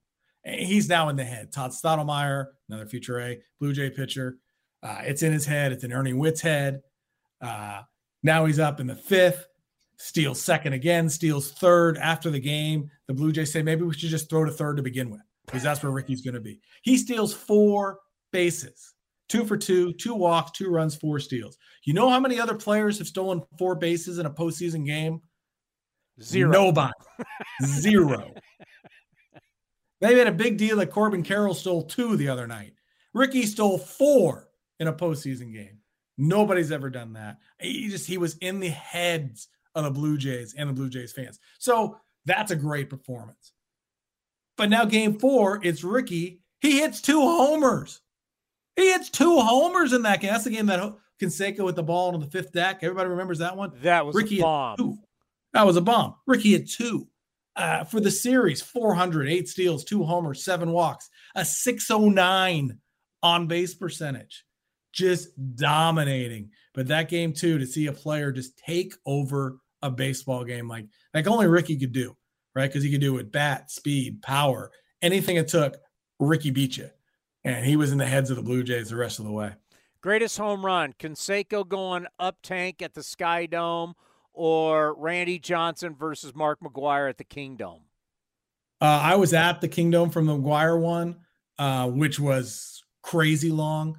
But for me, it's McGwire's off Oral Hershiser in Cleveland off the scoreboard at what was then Jacobs Field. There's also the McGwire one at Fenway, but it goes into the dark night, so it's hard. But it was like he cleared that little parking lot below. Yeah, there's that one too. That Cleveland one, it was like a joke, though. You would say, hey, he's going to hit it off the scoreboard. He hit it off the scoreboard. It was nuts. And that McGwire off Hershiser, that's the one to me is the most impressive. The one against Randy Johnson was just, Randy Johnson. But Canseco's was third deck. The height on that's incredible. Fifth deck? What at the top of this dome? Yeah, I mean, it's nuts. And then, of course, in typical Jose fashion, shakes his head because he says, I didn't get it all. No. He just hit it in the fifth deck. There'll be some news on Canseco later on. I'm just going to let people know that. Are we on number 4? Number 4. We're going to go back to 2012. This was game 4. The A's are down 2-1 in the series. They're trailing in the game 3-1, bottom of the 9th. Tiger closer, Jose Valverde coming in. And I remember sitting there, even though they're down 2 runs, I remember going, other teams have done this. Why can't the A's do this? Why can't the A's make a comeback like this? 14 pitches later, the A's had won the game. And that's how fast it was. Josh Reddick singles on a 1-2 pitch. Josh Donaldson doubles on the first pitch. Now you got second and third. Seth Smith double on a 1-1 pitch. Now we're tied. Now you got a runner on second. George Coteras fouls out to third. Cliff Pennington strikes out. Yeah. Coco Chris comes up. First pitch, base hit to right. Smith scores. A's win. 14 pitches. It was so fast to overcome a 2-run deficit in the 9th inning. Would you like to hear it? I'd love to hear it. Smith leads the second in a tie ball game. Valverde deals, and Coco, it's a base hit to right field. Smith to third, up the ball, bobbled and right by Garcia, and the A's have won it. Seth Smith scores from second, a base hit to right field by Coco Crisp. Garcia charging from right, but he bobbled the ball, and once he bobbled it, it was a moot point. The A's are going crazy, back behind the bag at first, jumping up and down, and the A's have forced a 5th game with a 3-run bottom of the 9th inning, and they beat the Tigers by the final of 4-3. Unbelievable. 15 walk-off. Anytime we can get our beloved Ray Fosse, I miss him so much. He was such a great man. And quickly, as we got to get through this, but I know you are very, very close with Ken Korak. I know it has to feel a lot of sense of pride and a lot of love, the fact that Ken Korak is on the list now for the Ford C. Frick Award. Yeah, it's amazing. I'm so happy for Ken and so thrilled. And what a ballot. All 10 of those guys, unbelievable broadcasters with such great history, and for Ken to be a part of it. And it was so well deserved. I mean, Ken fits right in with all those guys. I mean, Ken's the best. Number 3, this is game 1, 72 World Series, right? The first World Series game the Oakland Athletics had played, and Gene Tennis. Who had 225 in the regular season with 5 homers. Nothing player. Went 1 for 17 in the ALCS. However, the one hit, the RBI single, that was basically the game-winning RBI in Game 5. And now here he is in the World Series. Hits a 2-out, 2-run homer off Gary Nolan. Then a 1-out solo homer in the 5th. Both of those homers gave the A's the lead. First player to ever homer in his first 2 World Series at bats, only matched by Andrew Jones in 1996. Unreal. Comes out of nowhere. You don't think Gene Tennis, the Reds are feeling good. There's no Reggie in the A's lineup. And they're playing 225 hitting Gene Tennis. This is going to be easy. And Gino, and what a series for Gene Tennis, right? 348, 4 homers, 9 runs batted in, series for the ages, a coming out party, and that spurs his career. He becomes an all-star player for the next 5-6 seasons because of what began in the 72 World Series. Out of nowhere, Gene Tennis. He went from no one knew who he was to getting death threats. Yeah. Think about that. Don't come to the ballpark, Gino. Like, no one even knew who the hell this guy is in Oakland, and next thing you know, it's like, I mean, and then, because I remember as a little kid, because he'd end up coming to the Padres, it was like a big deal. It was Gene Tennis, right? That World Series, you want to talk about a World Series putting somebody on the map. Wow. Yeah, and Gene Tennis, he was such a player before his time. This was a guy who walked a ton and hit homers. And he was the Billy Ball player, the Billy Bean Billy Ball player. Did Billy Bean grow up liking Gene Tennis? Because he should have. He must have. I mean, he must have appreciated that he could walk and hit for power and be Gino. I mean, Gino would get another World Series ring in 82. He was part of the Cardinals in 1982. Don't forget, he's got 2 more on the staff of the Blue Jays. Exactly. This guy's got a lot of hardware. Gino, we've talked to him about it here on Ace Cast Live. He's been a part of a lot of championship baseball. He's got a box of rings. All right, number 2. So number 2, these last 2, these are very personal to me because I think these were the postseason moments that just stand out for me more than anything. And number 2 is Frank Thomas in Game 1 of the 2006 ALDS. And why? Because last day of the season, the A's don't even know who they're going to play. The Tigers or the Twins. And you don't want to play the Twins because you're going to have to face Johan Santana in Minnesota. And Johan Santana was the best pitcher in baseball. 19-6, 2.77 ERA, but even better down the stretch. He had a 1.54 ERA. He'd become unhittable. Doesn't walk anybody, strikes everybody out. You just don't want to face him. And there's Frank Thomas leading off the second inning, 0-0 game. Boom, homers. And it was like, well, wait a minute. We can do this. Frank Thomas. And I've always said this. This is a Hall of Famer doing Hall of Fame things. That's what a Hall of Famer does. When you think you have no chance and Frank Thomas comes up and homers and just opens the door, that actually started a rally. Scudero would later double in a run. Hits another base hit off Santana later in the game. And then in the 9th inning, it's a 2-1 game. And Frank Thomas hits another home run, this one off Jesse Crane. A 2-homer game that when you needed it most, you needed to win that game. That's what a Hall of Famer does. And for me, that was an unbelievable performance to beat the best pitcher in baseball. And you did that because of Frank Thomas. I always like when we have Frank on to always talk about how, no matter how great, and you'll always be remembered as a White Sox and you're in the Hall of Fame as a White Sox, your best year, the year that you remember the most, and it meant the most to you, wasn't the 2 MVPs. It was the year in Oakland, no question. All right, number 1. And number 1, this is the A's make it back to the World Series in 1989. They still have the stank of the 88 World Series on them, right? And the fans, as a fan, we felt it too. We're back in the World Series. Now we're going against the Giants. We cannot lose this World Series. We're still feeling the pain from the Dodger series. Losing to the Giants would have been just awful. And Dave Stewart takes the mound and says, no.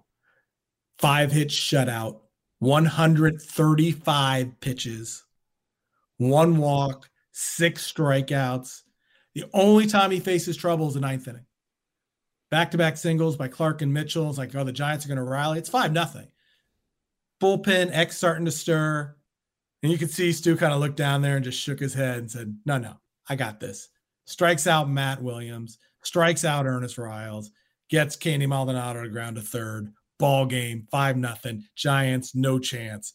That to me was the performance in the postseason. That changed. It changed the feeling of the A's after that 88 problem that, no, we're going to be fine. And Dave Stewart's the man. Well, you and I are around Dave a lot at NBC. And we've had a lot of conversation with Dave. And Dave is adamant. I don't know what you guys were thinking. That was going to be easy. He's like, we always beat the Giants. He talked about they smoked them in spring training. They did. He's like, they had no chance. And you're like, because I was in high school at the time, right? And that was like the biggest. That was obviously the earthquake, but that was a huge World Series, right? It's A's, it's Giants, it's huge. It's like, and Dave, if according to the great Dave Stewart, Oakland A's Hall of Famer, who I texted a story to today, by the way, was like, they had full confidence. So however you were feeling, Dave was not feeling that way. No, and I get that. I remember those spring training games. The A's just destroyed them no matter what it took. They'd come back. They had a huge comeback in one game. I think Dan Howard hit a grand slam for the A's to cap one off. But there was still, as a fan, man, I was feeling it. Tony Phillips had a base hit to give the A's the lead. And it was like just getting a hit with runner in scoring position in a World Series game after all that Dodger problems felt great. And then Stu on the mound, he just needed it. I think for the team, and they might have thought it was easy, but definitely in the stands, nothing would have been worse than to lose that World Series to the Giants. That would have been the worst. All right, run down your top 10. So quickly, for my biggest postseason performances, number 10, Murphy and Pinder in the winner-take-all wildcard game in 2020. Catfish Hunter with a shutout in Game 5 of the 73 ALCS. Norris and McCaddy back-to-back complete games and allowing only one run combined in the 81 ALDS. The walk-off bunt by Ramon Hernandez, Game 1, 2003 ALDS. Sonny Gray, Stephen Vogt, Game 2 of 2013 ALDS. Sonny Gray, 8 shutout innings, Vogt with a walk-off single. Ricky taking over in Game 2 of the 89 ALCS. A 14-pitch, 2-run comeback in Game 4 of the 2012 ALDS by the A's. Gino Tanachi, Game 1, 2 homers against the Reds, 72 World Series. Frank Thomas, 2 homers, Game 1, 2006 ALDS. And then Dave Stewart, Game 1, 89 World Series. And then just looking at this list quickly, I noticed we have a lot of Game 1s in there. The A's made a lot of statements early in series. And for the most part, until the last few years, that was always a good sign. Oakland A's top 10 playoff performances in postseason history right here on A's Cast. And then you pause. And then there you go. Great stuff. That was awesome. How'd that feel? How did that feel? I want to forget all of us. We all enjoyed it. How did that make you feel? It makes me so happy to relive these moments. I mean, these are the best moments as being an A's fan. Playoff victories and playoff performances. There's so much pressure and stress. That whole thing is for me as a fan. And then you go back and relive this stuff and how good it was and how good we had it and how many times. Again, 21 trips in 56 seasons. And I will never forget, I think, the moment in the 89 World Series when the A's got the final out and they won. They were the champions. And the sense of euphoria and relief that came over me, the happiness of winning that World Series as being a fan and knowing there was no more games left to play. There was no more stress. It was done. You had won.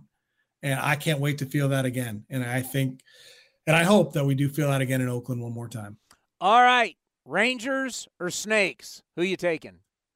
You know what? I still believe in Bruce Bochy, watching his way he used his bullpen in the ALCS, and things that I didn't always agree with as a fan, and they always come up, just like they always came up with him with the Giants. He never seems to make the wrong bullpen move in the postseason. And because of that, I think the Rangers are going to win it. All righty. We will talk to you soon. You be well. Good luck with everything with the Pac-12 Network. Thank you. The great David Feldman. Up next, our baseball. We go from a historian to our baseball national. What do I want? Our national baseball columnist. That's what I want to say. Eno Sarris will join us next right here on A's Cast Live. Hey, it's Eno Sarris, your friendly neighborhood baseball scribe. There are 2 things I love, baseball and beer. When I'm not busy around the ballpark, you'll likely catch me back with a cold one at any of Fieldwork Brewing's 8 locations sprinkled across the Bay Area. Fieldwork's got a rotating lineup of over 20 beers on tap that's as diverse as any 26-man roster. They got everything from super juicy hazy IPAs to crisp pilsners and tropical sours that make your taste buds do the wave. Whether you're all about that draft life or prefer to grab some cans to go, Fieldwork's got your bases covered. Check them out at fieldworkbrewing.com to learn more. That's fieldworkbrewing.com. This is Chris Townsend and Commander Cody for Link Soul. The new summer colors and prints are in stock. The new polos, lightweight, all the colors you want. Fabulous. We got our new order. My wife is so happy that I'm dressing so much better, all thanks to Link Soul. You name it, whether it's polos, whether it's shorts, anything for your summer needs, you need to revamp your wardrobe. You go to linksoul.com and they got great summer deals. Go to linksoul.com. That's linksoul.com.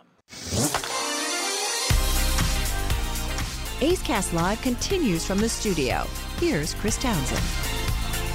You just saw the graphic up there. Spring training tickets. Athletics.com/spring. That's athletics.com/spring. First game, February 24th.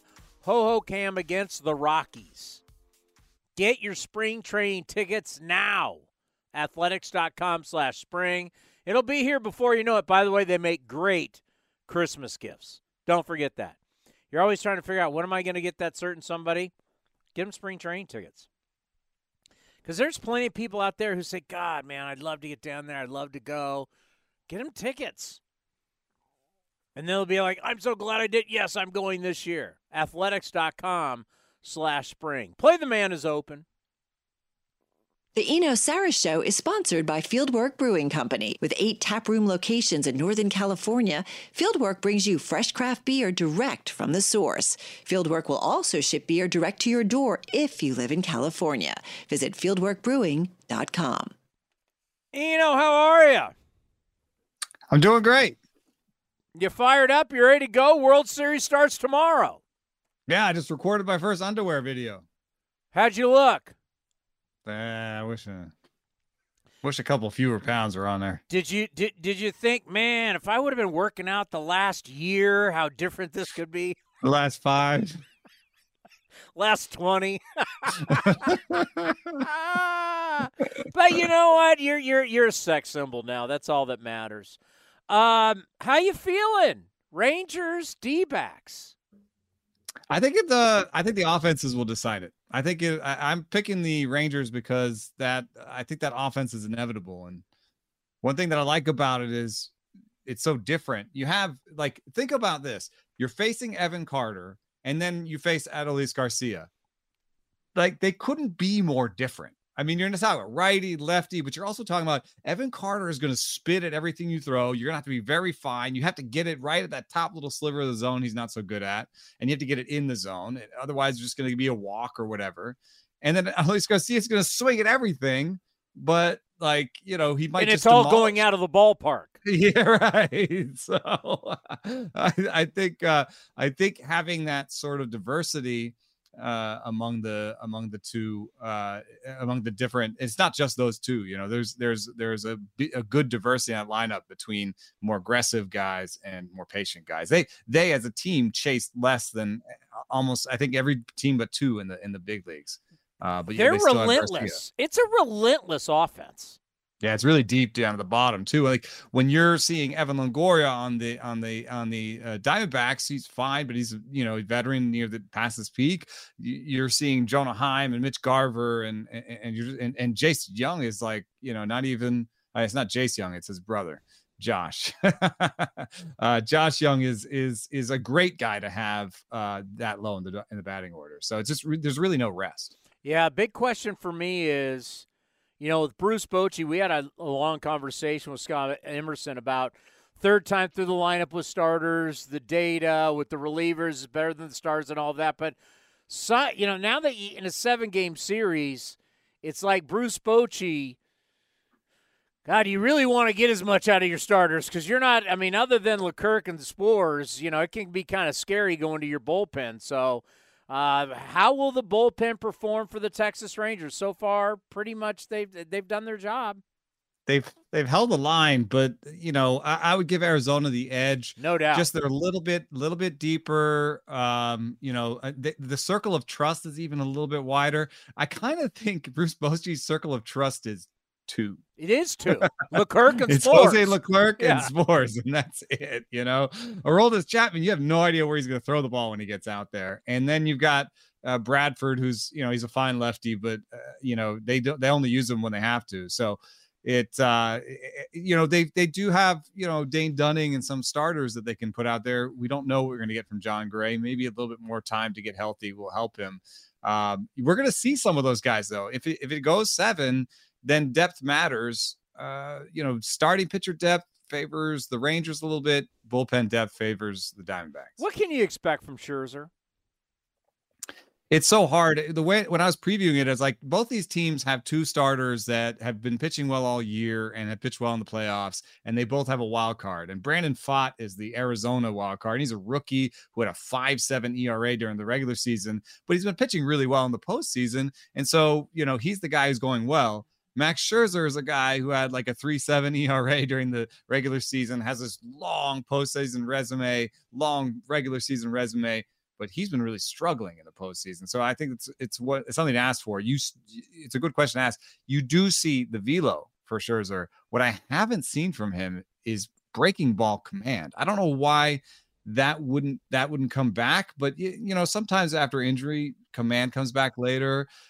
But he just hasn't been able to command those breaking balls. The velo's been there, but he's been spiking all those curveballs. And in today's league, if it's 2-0, you can't have to go to a pitch. You can't have to go fastball, and that's been a big part of what Scherzer's been able to do is, cutter, slider, curve. He throws so many breaking balls. I think he throws like 4 or 5 breaking balls because you could really break some of those up into separate breaking balls. But if he doesn't have that feel, then it's not the same Max Scherzer. Did you ever think you would be looking at Nathan Eovaldi as a postseason monster? I mean, I covered the longest World Series game of all time, which they didn't win. He didn't win, but he pitched great. Story for your listeners, I was hungover. Oh, that's a long game to be hungover. Oh my God! Wow. The day before it ended at like 8:30, and I called a friend in LA, and I was like, "Hey, let's go out in the town." Oh wow! And somehow I was at a rave at like 3 a.m. the night before that game, and I remember looking at my phone and being like, "Wait a second, is this a rave?" And I turned to my friend, I'm like, "Is this a rave?" And he's like, "Yeah, I guess you could call it that." And I'm like, "Oh no, I need to leave." What time did you get home from this rave? Was the sun up? No, it was like 4 or something, but I had made this stupid thing. I had an Airbnb without a car, so I walked from Silver Lake into the Chavez Ravine, which means going down and up. And it was 98 at game time. 98 at game time. Longest World Series game of all time. And I'm just nursing the water the whole time. And my coworker, Jason Stark, is sitting next to me going, "Are you okay?" And I'm like, "Yes, I'm fine." I was like, if this game would just end. And yeah, Eovaldi comes on in the 12th and pitches like 5 innings in the middle of that game. I mean, him and Montgomery have been fabulous. They've been fabulous. Yeah, they've been really great. One thing that they do sort of teach me, which I keep learning over and over again, is just the value of having a lot of pitches, because what you saw from Eovaldi was he pitched well against the Astros once, and then he had to come back and do it again.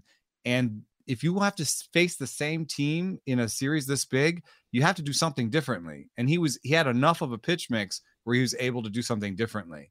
And I think that's true for Montgomery too. So, imagine just being kind of like, a 2-pitch pitcher or even a 3-pitch pitcher and getting through one game in a series and then seeing him again and just being like, "Oh, what do I do differently now?" Well, how about the old school guys that would pitch 3 times? Yeah. And they pitch on short rest. Yeah. I mean, I only got so much. You're going to see, what I got, but then that just shows you masters of their craft where you do it 3 times in a 7-game set. How amazing is Bumgarner then? Because that's not even that long ago. And here's a guy who's basically a 3-pitch guy who he didn't really change what he did. No, at all. Yeah. And yet he pitched something like 45% of the Giants' innings in that World Series. It's interesting you bring his name up. We'll get to it in a sec. And I want to get how do the D-backs win this? But yesterday, a lot of talk with Melvin being announced, leaving San Diego now for San Francisco, and then Greg Johnson at one point, managing general partner, talks about how breaking even and, spending money, and fans just we need to spend all this money. Do fans realize that the two highest paid players, the highest paid player for the Rangers is DeGrom, the highest paid player for the D-backs is Madison Bumgarner? Neither guy will factor in this series. So we're all concerned about money. The two highest paid guys for each team will not factor at all. There's this flip side that's weird too. There was a lot of people in Houston that said, oh, congratulations to the Rangers. They bought their title. They went out and spent all this money and just bought their title. Bought their pennant. I think A, that's weak. And B, the payroll in Texas is like $3 million higher than the payroll in Houston. I don't think that's much of a flex. So I think it takes all kinds. I think it was difficult for the A's, even when they were in the postseason, to get by some of these teams that did spend more. I think that's part of what happened. But winning a lot in the regular season is totally possible if you have an interesting strategy, if you have a way to identify young players that are good. Not only did you nail it, but you nailed it. You thought it out. You were talking, and it was like a think tank process we were going through on this show, where you really started talking about, if you pare it down, then you think about the A, once you pared it down, the A's weren't as good when it's truly just your best. But if you can have a tremendous collection of all these different players that you use throughout 6 months in a regular season, you can make that happen. But once we get to now, you're paring it down to the best of the best. And how much could have one really high price free agent changed any of those teams? I mean, there was that one year where they fought so hard and they were so great and they got to the wild card game and they had to go with an opener in the wild card game, just because of what it took to get there. What if they just had one more pitcher? You know what I mean? That's what money can do for you. It's not a straight line between money and winning, and especially not in the postseason. But it's a complicated thing. Obviously, we had the Padres and Mets this year that didn't, make the most out of their salary. But if I was running a team, I would sure like to have more money to run my team. Yeah. Has anyone ever said I want less? Yeah, right. I want less money. Sorry, owner, sir. I'd like to spend $30 million less than that. Before we get to the D-backs, I just want to say we have a lot of poor losers in our game. Like when you lose in the NFL, having worked in the NFL, when you lose, the other team beat you, right? Blocking, tackling, calling plays on offense, quarterback play, turnovers, all that. You lose, you go home, right? We'll see you next. The excuses, like you just mentioned with Houston, all of a sudden someone's buying. The excuses everybody's using for their team losing.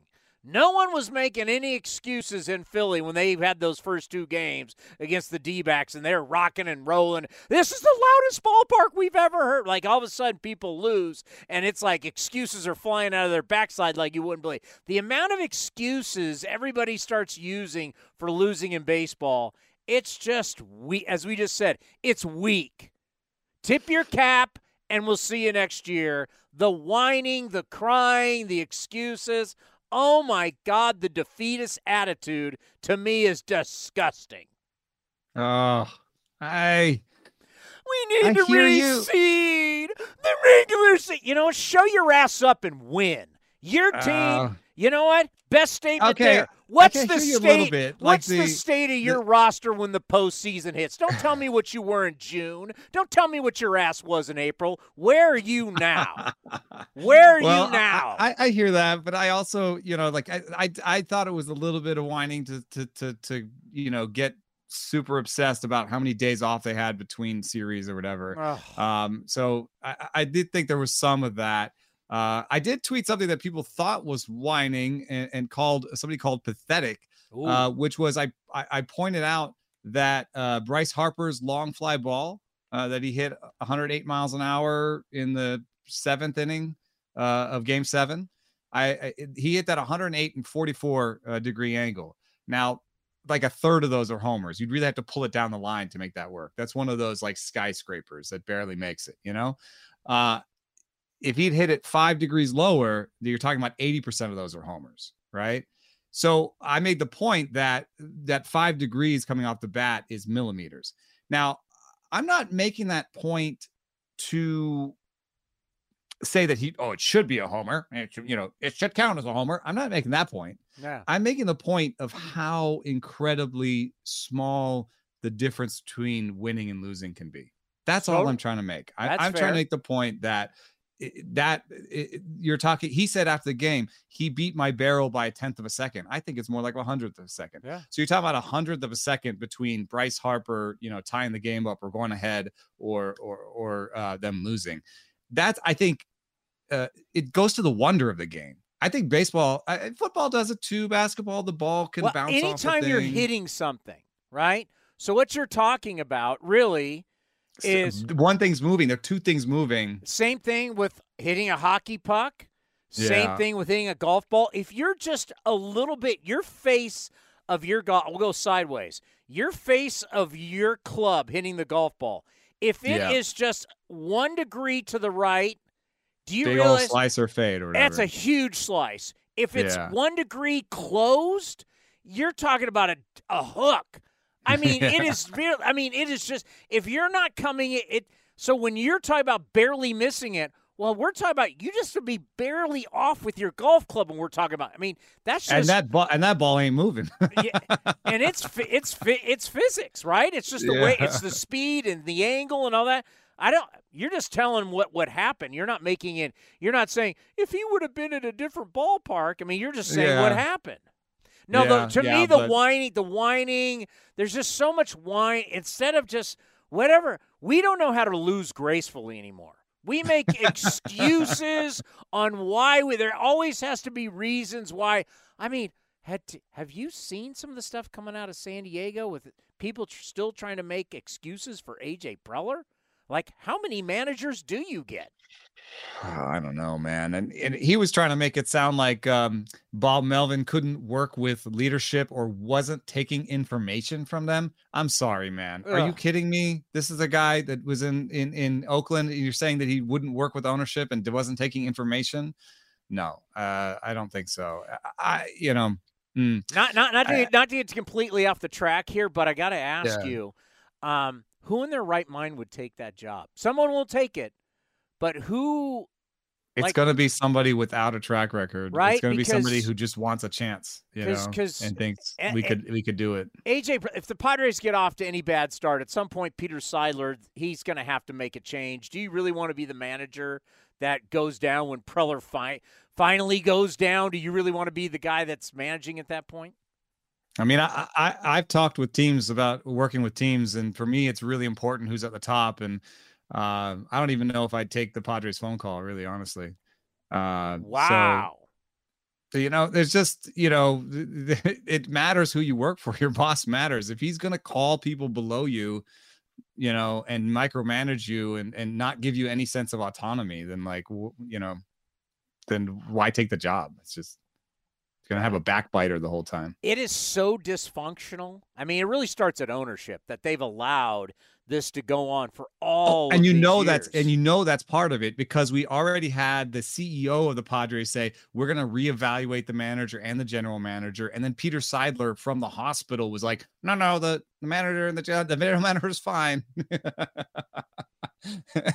And as the CEO, you'd be like, God, I was just all right, fine.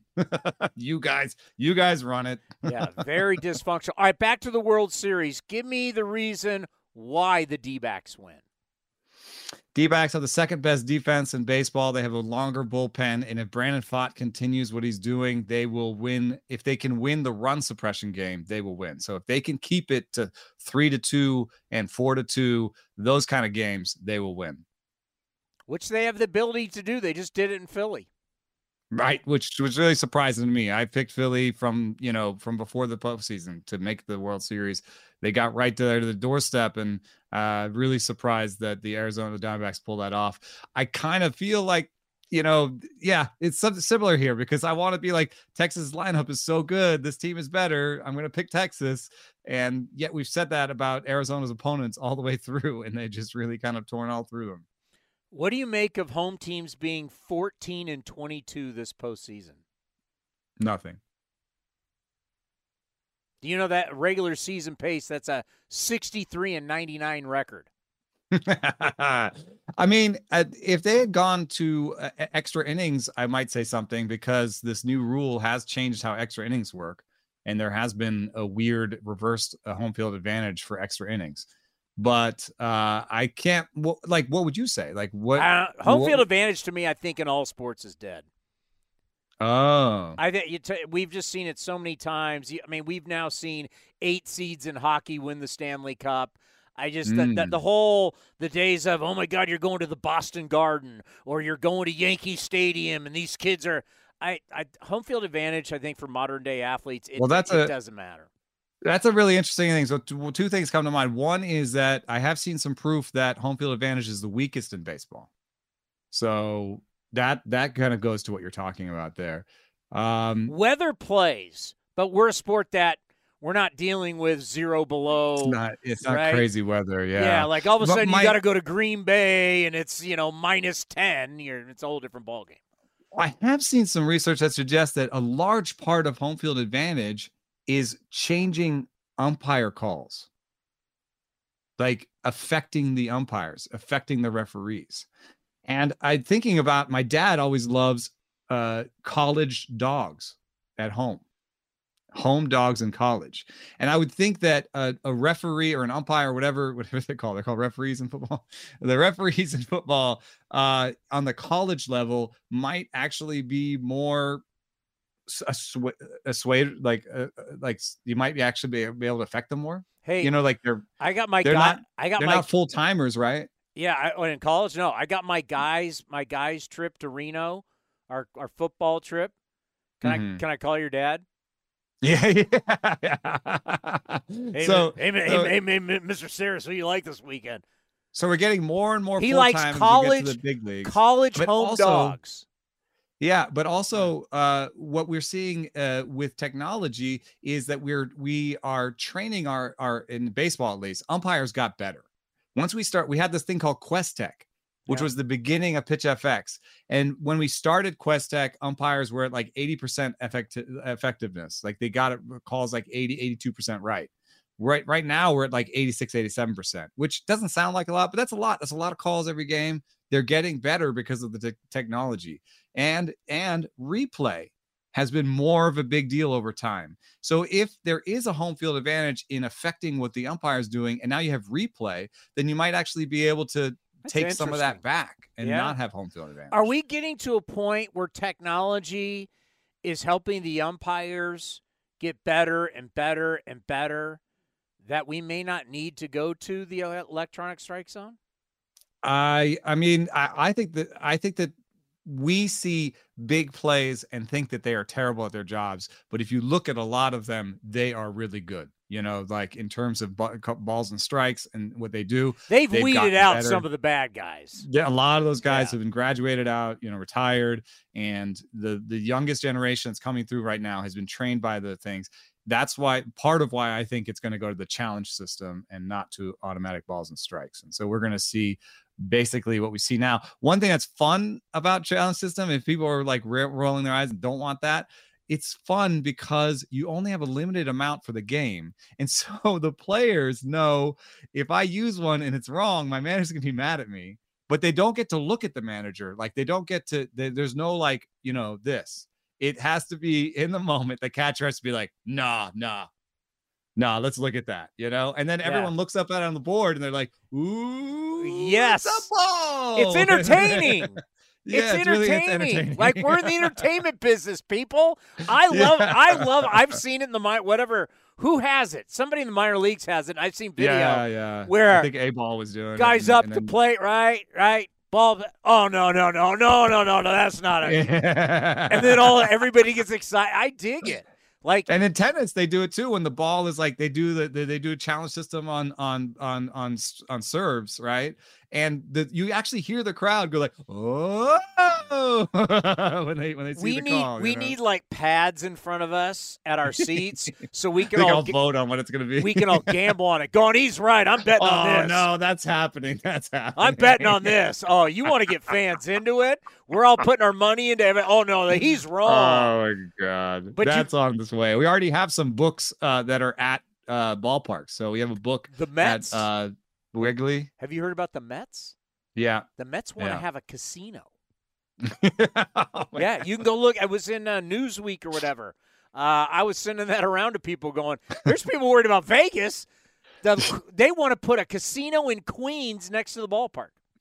Just like you just like come into the ballpark and they just have like they'll just have like those little suction things that just like go right in your pocket and just Venmo. Yeah. I think it's good for baseball that these two teams are here.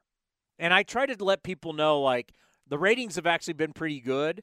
And it's you got to understand, like, let's go to the 4 teams. When you start looking at Philly, that's the 4th largest TV market. Dallas is the 5th. Houston's 10th. Arizona's 12th. So we're not talking about small American television markets. These are pretty decent-sized television markets. Arizona's tough. It's 12th. Yeah, I'm surprised by that. I don't think it plays that way in baseball. It's your television market. This isn't Kansas City, San Francisco. These are two markets that are far. You got San Francisco Bay Area is 5th, 6th. Yeah. Dallas is 5th. Oh, you're saying Kansas City is below 12? Yeah, Dallas is 5th. Dallas is a bigger television market than the Bay Area. Whoa! All right. People don't really. Yeah, like it's people. Big. And you got to – people just don't understand with Phoenix, Scottsdale, Tempe, Mesa, it's actually a pretty decent-sized market. This whole – it's like the bumpkins are playing each other is not – but the fact that we got numbers in the NL and ALCSs, it's good for – I think to me, I believe it's good for baseball that we're not seeing the same – if it's not somebody from the Northeast and it's not somebody from L.A., oh, no, we're doomed. Yeah, and also I wonder if there's got to be some value into just new, like it's not the Astros, it's not somebody who's won one of the recent ones. Like both of these teams, haven't won in a while, and Texas has never won one. I think you can capture the national imagination with a team that's never won the World Series. You know what I mean? Like, okay, you're going Rangers. Yeah. Okay, I got to ask you a couple other baseball things. Becoming very obvious that former smart players who know analytics are now chic as the smartest man in baseball, as we used to call him when he was an A. Craig Breslow has got the CBO job with the Boston Red Sox. Stephen Vogt is going to be a manager? So you call them baseball nerds. I'm going to ask you. How are because years ago, most of the general managers were all former players. How do the baseball nerds feel that now it's the former players are now getting all the Sam Fuld will be one of these guys at some point. It's the former players who know analytics. They're now getting all the jobs. That's now the trend. How do all the baseball nerds feel about that? Are they getting a little worried? One thing that's interesting is we've never had a GM come out of an analytics department. So we never actually did that. We graduated. There's a Yankees AGM that came out of the analytics department. We've got some AGMs that have graduated analytics departments. We have some analytics friendly GMs. We've had some business school grads. So what we really did was we had a bunch of business school grads that were GMs. We never really had the super nerdy analytics types. Sometimes. I don't know if they have the media savvy or the personal skills that you kind of need to be the front man for a whole team. I mean, that requires media skills. I do think that anybody who knows how to run a team or is running a team well right now knows that you have to take perspectives from the analytics squad and from former players and meld them together to be successful. You can't just take something and be like, oh, analytics spit this out, everyone do this now, without any sort of feel for how it's going to go down. I've had horror stories from players being like, we got there on the first day of camp and they put cones out for how we should run the bases. It's like, that sort of thing you need to be really careful about. So I don't know that anybody's mad on either side. I think you could be really good at it because today's players are also better at media. I think they have to consider how they interact with the media a lot more because there's more of it. They have to be on social media. There's all that. So the media aspect of the job, they're going to be out in front on. Yeah, we got 2 Princeton grads who are running the World Series. Obviously, Chris Young, we know about his background, hoops. I think he's one of the only guys to be all Ivy League in both hoops and baseball. Mike Hazen also played for Princeton. I believe he's the Tigers' all-time stolen base leader or something like that. So both these guys, Chris Young had a very good career, but so both these guys, Ivy League guys who are running, I just think it's interesting that former players coming back into running teams kind of becoming the new model. We'll see how that goes. A lot of them are players that were very receptive to analytics. No doubt. But they Chris were Young and I players. had many an argument as a player about numbers. Sam Fuld was a guy I went to beeline in the dugout to talk to him. So if you want somebody on that level, my pick is Jed Lowry. Like he should be somebody that a team should pick up. The more former A's running teams makes it easier for guests, my friend. Absolutely love it. More guests for the cast. Exactly. Hey, it's not going to be hard getting the Giants manager now. Right. How do you feel, Melvin and the Giants? I think it's going to be good. I think that if there was something missing in San Francisco, it may have been just from reading between the lines of me talking to the players there. It may have been just that some people feel like didn't know their role. And not knowing what your role is really tough. And I think that is exactly what Melvin, everyone says about Melvin is he's the guy, where you stand with him. Like that's what Melvin will tell you, hey, we need you in this way. And if you want to get you more playing time, this is what we're looking from you. It's very clear what the hurdles are, what you're going to be doing, what the plan is in the short term and the long term. And that's the thing I think that made people in San Francisco a little bit nervous. Was I don't know if I'm pitching 3 tonight, 5 tonight, 6 tomorrow, whatever it is, And so having Melvin come in and be like, I am a good communicator. I will tell you exactly where you stand, brass taxes. I will tell you the truth. That's who Melvin is. I think that can really help them. There's 2 sides to every story. We know that in life. And The Athletic went pretty hard on the whole Kim Ming departure. And obviously, I'm not talking about your work, but some of your colleagues, they went, there's some tough things said about the Marlins. Kind of looking into it, though, there's more than what was really reported. I don't think people really realized that Derek Jeter was running the whole thing. Even when Kim Ming was supposedly the GM, people in South Florida go, Jeter was running the whole thing. So Jeter leaves. Obviously, there's that void between now Kim Ming and the owner, because Jeter was not talking with the owner, which all of a sudden I go, wait a minute, Jeter's an owner, but obviously he's not the rich guy, but he's not communicating with the rich guy. This was disaster, right? You can see why it didn't work. And once it was kind of explained more when you hear from people who are down there, you now kind of understand why Kim Ming wouldn't be there anymore and why she would opt out, and they'd be okay with her opting out. They gave her an extra, they picked up the option, but there was more to the story because it just, the way it got reported was just they got hammered. The whole Jeter part of it is a huge part of it. What were your thoughts on it? My sense is that there's, I talk about organizational inertia a lot and how hard it is to turn the ship, as I talk about sometimes on the show.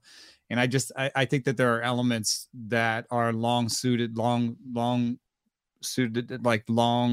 entrenched elements in Florida that she tried to kind of get rid of some of them. I think Gary Denbo, I honestly didn't hear great things about him. And it took a while, and that was a thing she had to do. And she had to kind of put her own, she had to go out there to make that firing, So and I don't think he's the only one. So I think there was some sort of entrenched feeling maybe that wasn't listening to her. Maybe they were only listening to Jeter. You know what I mean? So there's like you said, there's two sides of it. But I think that that she wasn't able to completely change the culture. No, Jeter was the culture from what I'm right. Exactly.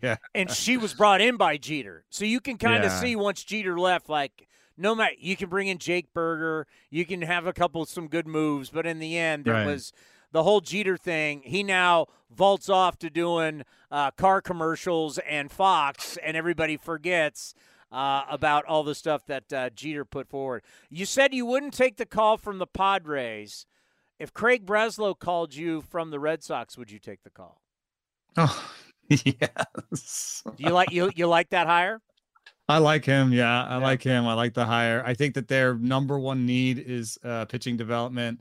And I think that I think they picked a good guy to turn that around. I know that he's the top guy and he's not necessarily just the pitching guy, but I think that having somebody up there that cares about pitching the same way that he does will be huge for them. They obviously they're an exciting team right now. They got a lot of young hitters that have just hit the big leagues. If they can turn around pitching at all, that's going to be a good team shortly. So what's different? And we love Breslow, right? Loved having him on the show. He's a great pregame guest. But what's different? Like, Chaim Bloom didn't care about pitching? Like, what's the difference between Breslow and Chaim Bloom? Of course, Chaim Bloom didn't play in the big leagues. Yeah, I don't know about that. I have asked around a little bit about that. One thing I heard was a lot of cooks in the kitchen and not a lot of accountability is a word that people use, or just sort of not a really like streamlining. Let's get this done. It was a lot of like, what should we do? What should we do? As opposed to, getting it done. I just think that somebody coming in from the outside, I think this is what I think. I think Chaim Bloom did some good work. And I think what you're doing is saying thank you for that good work, and you shouldn't have been fired. And I'm going to take over now and take credit for some of the good work you did. and also, not to be fair to Craig, like he's going to put his stamp on it, but it's not. You're not taking over the Royals and being like, or the White Sox, who I've heard just like it's like you're more at zero. Yeah, you've had some harsh words for the White Sox. Good luck, Chris Getz. Yeah, so the Red Sox, I feel like you're taking over someone who's closer to the finish line, and you're kind of putting them over the hump. If you all of a sudden became a multi-billionaire and you bought a team and you're like, money's not a problem. If you could model your organization after any of the 30 teams right now, who would you model your organization? Who would you mimic? Who would you model it? Who would be the model for you? You can't guess? I'm just allowing you. I'm not. Who would you take? I just think you know already. I think I know, because I have people who you bring up certain teams and they flip out. So I want to hear from you, the baseball expert. If you could model the Dodgers. I some people go, but look how they choke in the postseason. I think that the postseason is very unpredictable, and I think you keep getting to it, you keep trying to get better, and you keep trying to win. And if there's something, maybe there's something for them to learn, but it's better to keep going, and say, okay, we're going to tweak this or tweak that and win next year, than to be like, we won 65 games last year. Yeah, because I have a feeling, and I could be wrong, and I know I'm an Astros troll. I get it. I have a feeling that, like, I'm not going to be shocked if next year or the year after is when we see they've had a great run, but, like, we're going to let Verlander go. Oh, my God, we got to get him back. Yeah. I have a feeling we could be, if Seattle. Abreu had a good playoffs, but like that wasn't a good deal, I don't think. Now, if Seattle steps their game up, this Texas thing's for real. They're gonna be pretty good. I'm not gonna be shocked if next year we're looking at Houston. Who knows who the new manager's gonna be, how the culture's gonna change, whatever. I just have a feeling I'm not gonna be shocked if if Houston's not in the postseason next year. I mean, they were out of it for large points of this year. So I'm not really making any big noise there then. I do like how they're run, but there have been a lot of weird changes where they've they fired guys that led their player development, and fired guys They that fired led, two guys at the end of the year before the postseason, right? Yeah, and it was weird because I think very highly of their player development. So that says to me that they think they want to go in a different direction. So I don't know what that direction is. I don't think, for me, it wouldn't be a good one. You know? All right, let's end on this. It's Halloween. You're passing out candy. All the kids are coming. Daddy wants a few pops. What's Eno drinking on Halloween? What am I going to drink on Halloween? I've been really into dark lagers, and you know what's kind of fun about dark lager that's Halloweenish? It looks scary and dark. It looks like a stout, but it's not. It's nice and light. Really? Dark lagers are light? Yeah, they're 4% and 5%. They taste, in terms of body, they don't taste that thick. They're just like it's like a lager that just has more taste, a little bit more sort of maltiness. I like it. And it's got that look to where, is it coffee? Is it beer? You don't know what's in my glass. Especially if Daddy is taking them around in the coffee he's got the coffee cup. better be dark in there. Been there, done that. You got to have a roadie. Got to have. My kids don't trick or treat anymore, but back in the day, you had to have a roadie. Yeah, all right, exactly. My friend. So Texas will be. You're going with Nolan Ryan. You're going with the Cowboy. There you go. Throwing to Pudge for the opening day. So. Oh, you're going to you're playing to your underwear career now. Is what you're doing. I see what it is. All right, enjoy this, and we'll talk to you on Monday. All right, thanks for having me. All right, great stuff. Eno Sarris, right here. Go ahead. The Eno Sarris Show is sponsored by Fieldwork Brewing Company. With 8 taproom locations in Northern California, Fieldwork brings you fresh craft beer direct from the source. Fieldwork will also ship beer direct to your door if you live in California. Visit fieldworkbrewing.com. Kind of got everything in there, huh? I think we hit everything with all 3 guests. World Series. Well, we only have this show. We're back Monday? Correct, Monday, yes. Monday at 1 o'clock. We're going to have... so we'll have only 2 games in the books. Yes, Game 3 would be Monday night. And we're starting in Texas. Correct. So it's Monday, Friday, Saturday. Then it's Monday, Tuesday, Wednesday. God, I wish we would start tonight. Have Sunday off. Because it's... Have Saturday off and then play Sunday, Monday. Yes. Well, no, the 3 games in a row. It's Monday, Tuesday, Wednesday. No, you'd have Saturday off. Today's Thursday, right? Yeah. So you'd have Saturday off, and then you'd play Sunday and Monday. And Tuesday. Correct, but we're on Monday, so I would have liked that. Yeah. I'm being selfish. It's about us, not the baseball schedule. Smart to not play on Sunday against the NFL. Correct. Where other sports are going up against the NFL, like hockey. It's just a tough deal, man. You're not going to win. That's why the NBA doesn't. That's why the NBA says we'll see you on Christmas Day nationally. Well, now the NFL get Nolan Ryan out of here. Now the NFL is on Christmas. So. Oh, yeah, I work Christmas Eve. Multiple times. Well, no, I think there's actually a game on Christmas. There's always a game on Christmas. Is Christmas on Sunday this year? Dude, the NFL plays on Christmas if it's Sunday. Oh. I worked 2 Christmas Eves. I didn't have to work the Christmas. I've worked Thanksgiving. Raiders played on Thanksgiving against the Cowboys. Well, you think it's a new thing that the NFL plays on Sundays? On Christmas? No, but I'm just trying to they've triple header on Thanksgiving and Christmas Day. Wow. Is Christmas on a Sunday? Or is it Saturday? I'm trying to look to see. If it's only 3 games, then it's on Saturday. Oops. Of course, NFL plays a video. Christmas is on a Monday. Oh, so maybe it isn't then. Triple header highlights Thanksgiving, Christmas Day slate. So maybe there's only 1 game on. Yeah, so Christmas Eve, you're going to have football day. Remember, Christmas Eve is the day Derek Carr broke his leg against the Colts. I was at that game. And ended our season. Christmas Day schedule this year. Raiders, Chiefs, Giants, Eagles, Niners, Ravens. Can I talk my wife into Raiders, Chiefs in Vegas? No, it's in Kansas City. Oh, we'll take them to Kansas City. I love Kansas City, especially in the winter. I think no chance. Floor is yours. You want to rip your brethren, your Pennsylvania brethren in Philly?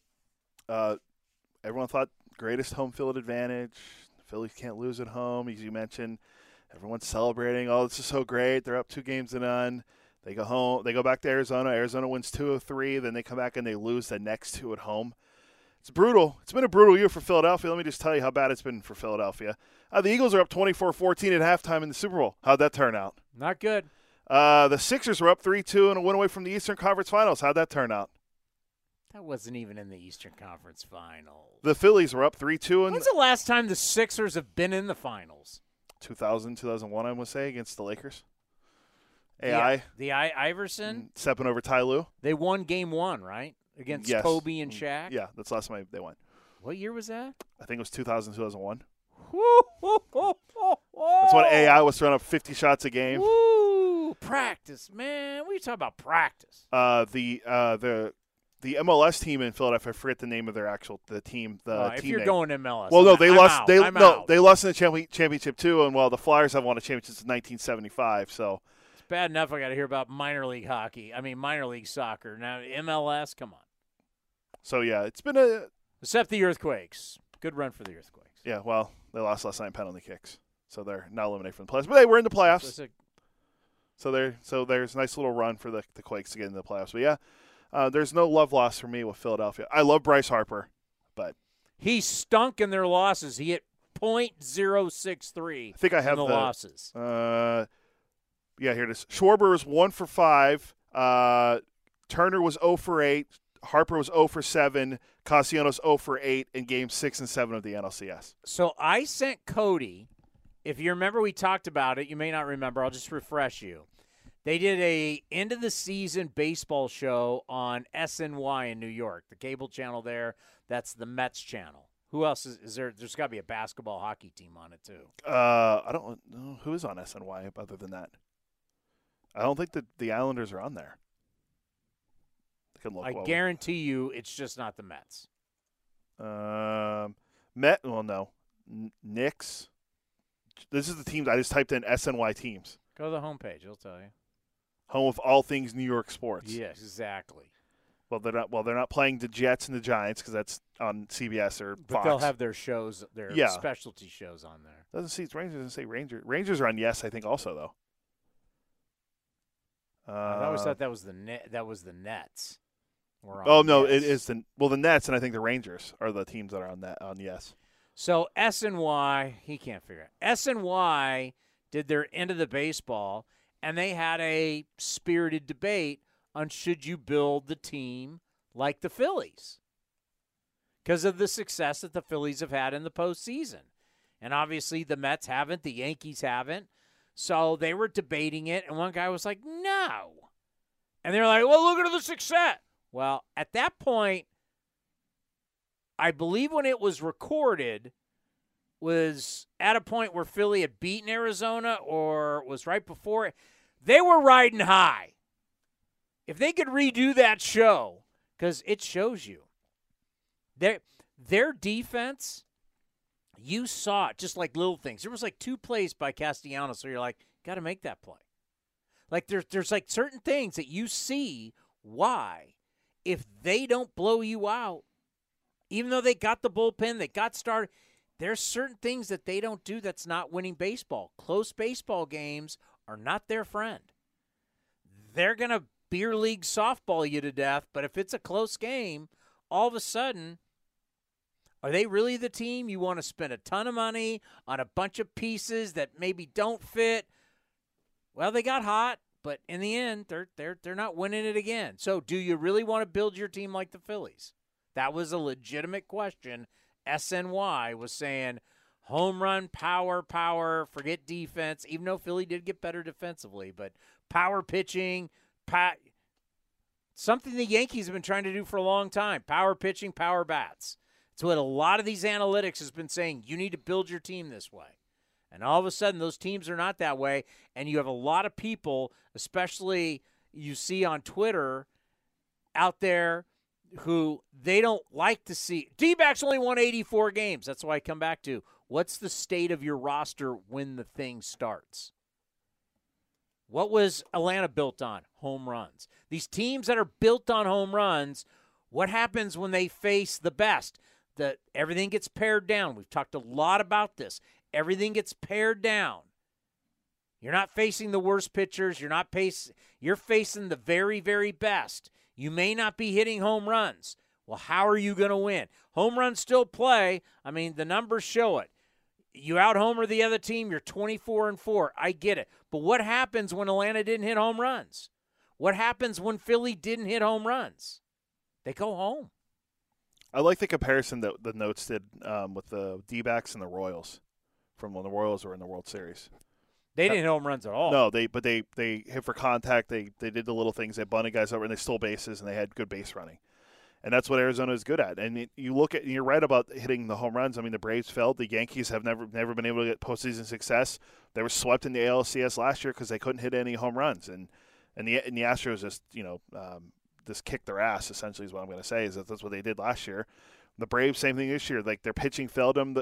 The Phillies, yeah, they have Zach Wheeler, but Aaron Nola has been so up and down. And Ranger Suarez, they pay Taijuan Walker $72 million. He didn't even do anything for them in the postseason.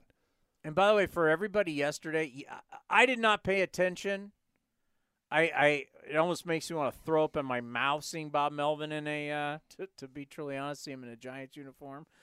But I didn't want to watch it. I love Bob. Bob will be on the show. I've texted with him. I'm happy for him. I'm happy he got out of San Diego. Remember how many people were asking me, "You going to go to San Diego if Melvin goes?"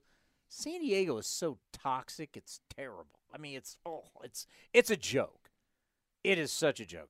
But anyway, you were sending me some stuff, and a lot of people, everybody's flipping out about, it's Greg Johnson, right? Managing General Greg Partner Johnson. now. They've had a lot of different managing general partners lately. But yeah, managing general partners, hey, in the end, we really want to break even. And everyone's like, what about the money? Let me give you the 1, 2, 3, 4, 5. The top 5 highest paid guys on the Rangers team that's representing the American League in the World Series. You ready? Can I ask you a question? Does it include – never mind, go ahead. Go ahead. I was saying, does it include Scherzer? Of course it does. Okay. All right. Top 5. Number 1, Jacob deGrom. What did he do to get them here? Number 2, Corey Seager. Okay. deGrom's at $37 million. Seager, $32.5. You get credit there. Good so player. 1 on the credit, 1 on the didn't do squat. Number 3, Marcus Semien at $25 million. Good player. Did a lot. Played every game. Hasn't done anything this postseason. He would go in the hasn't done squat category. What's he hit in the postseason? Oh, I have to look. Tell me what Marcus Semien has done this postseason. Love Marcus. We love him to death. I'm just trying to prove a point about money. Give me a second. Go through the rest, and I'll get Just Marcus Semien, Baseball Reference. Well, they won't have postseason on there. It will be regular season. No, they have postseason play. What are you doing? Yeah, I forgot.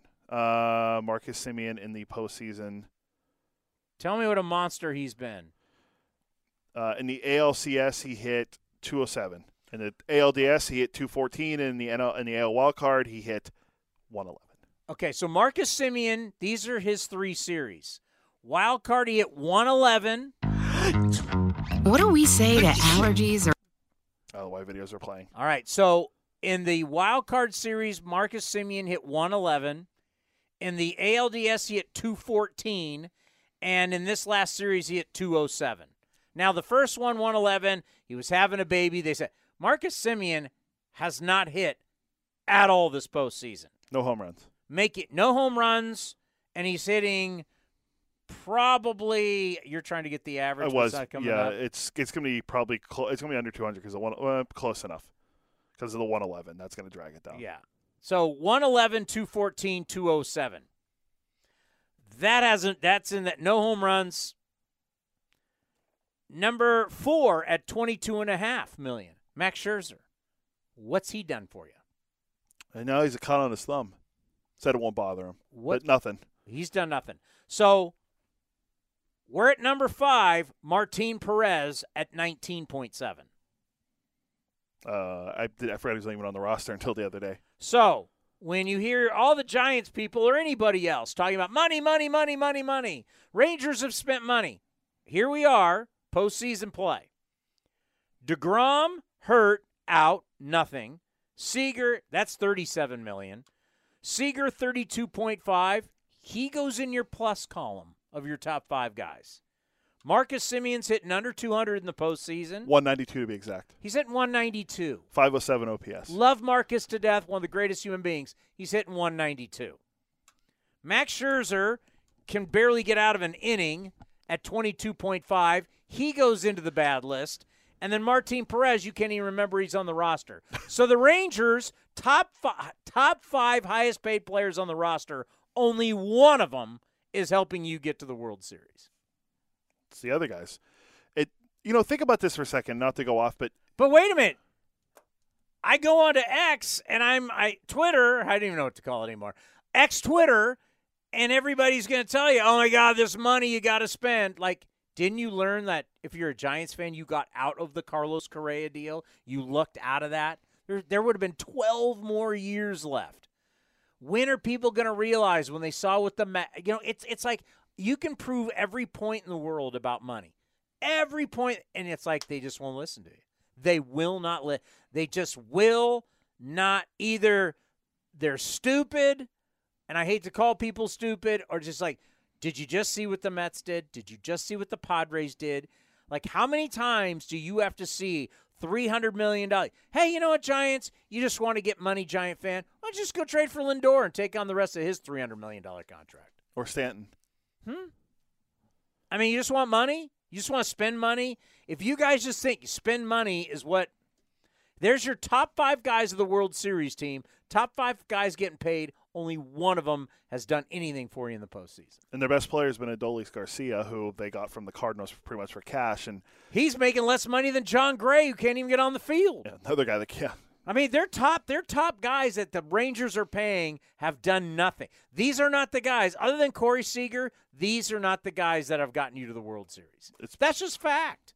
Arizona's highest paid player is Madison Bumgarner. He's not even here.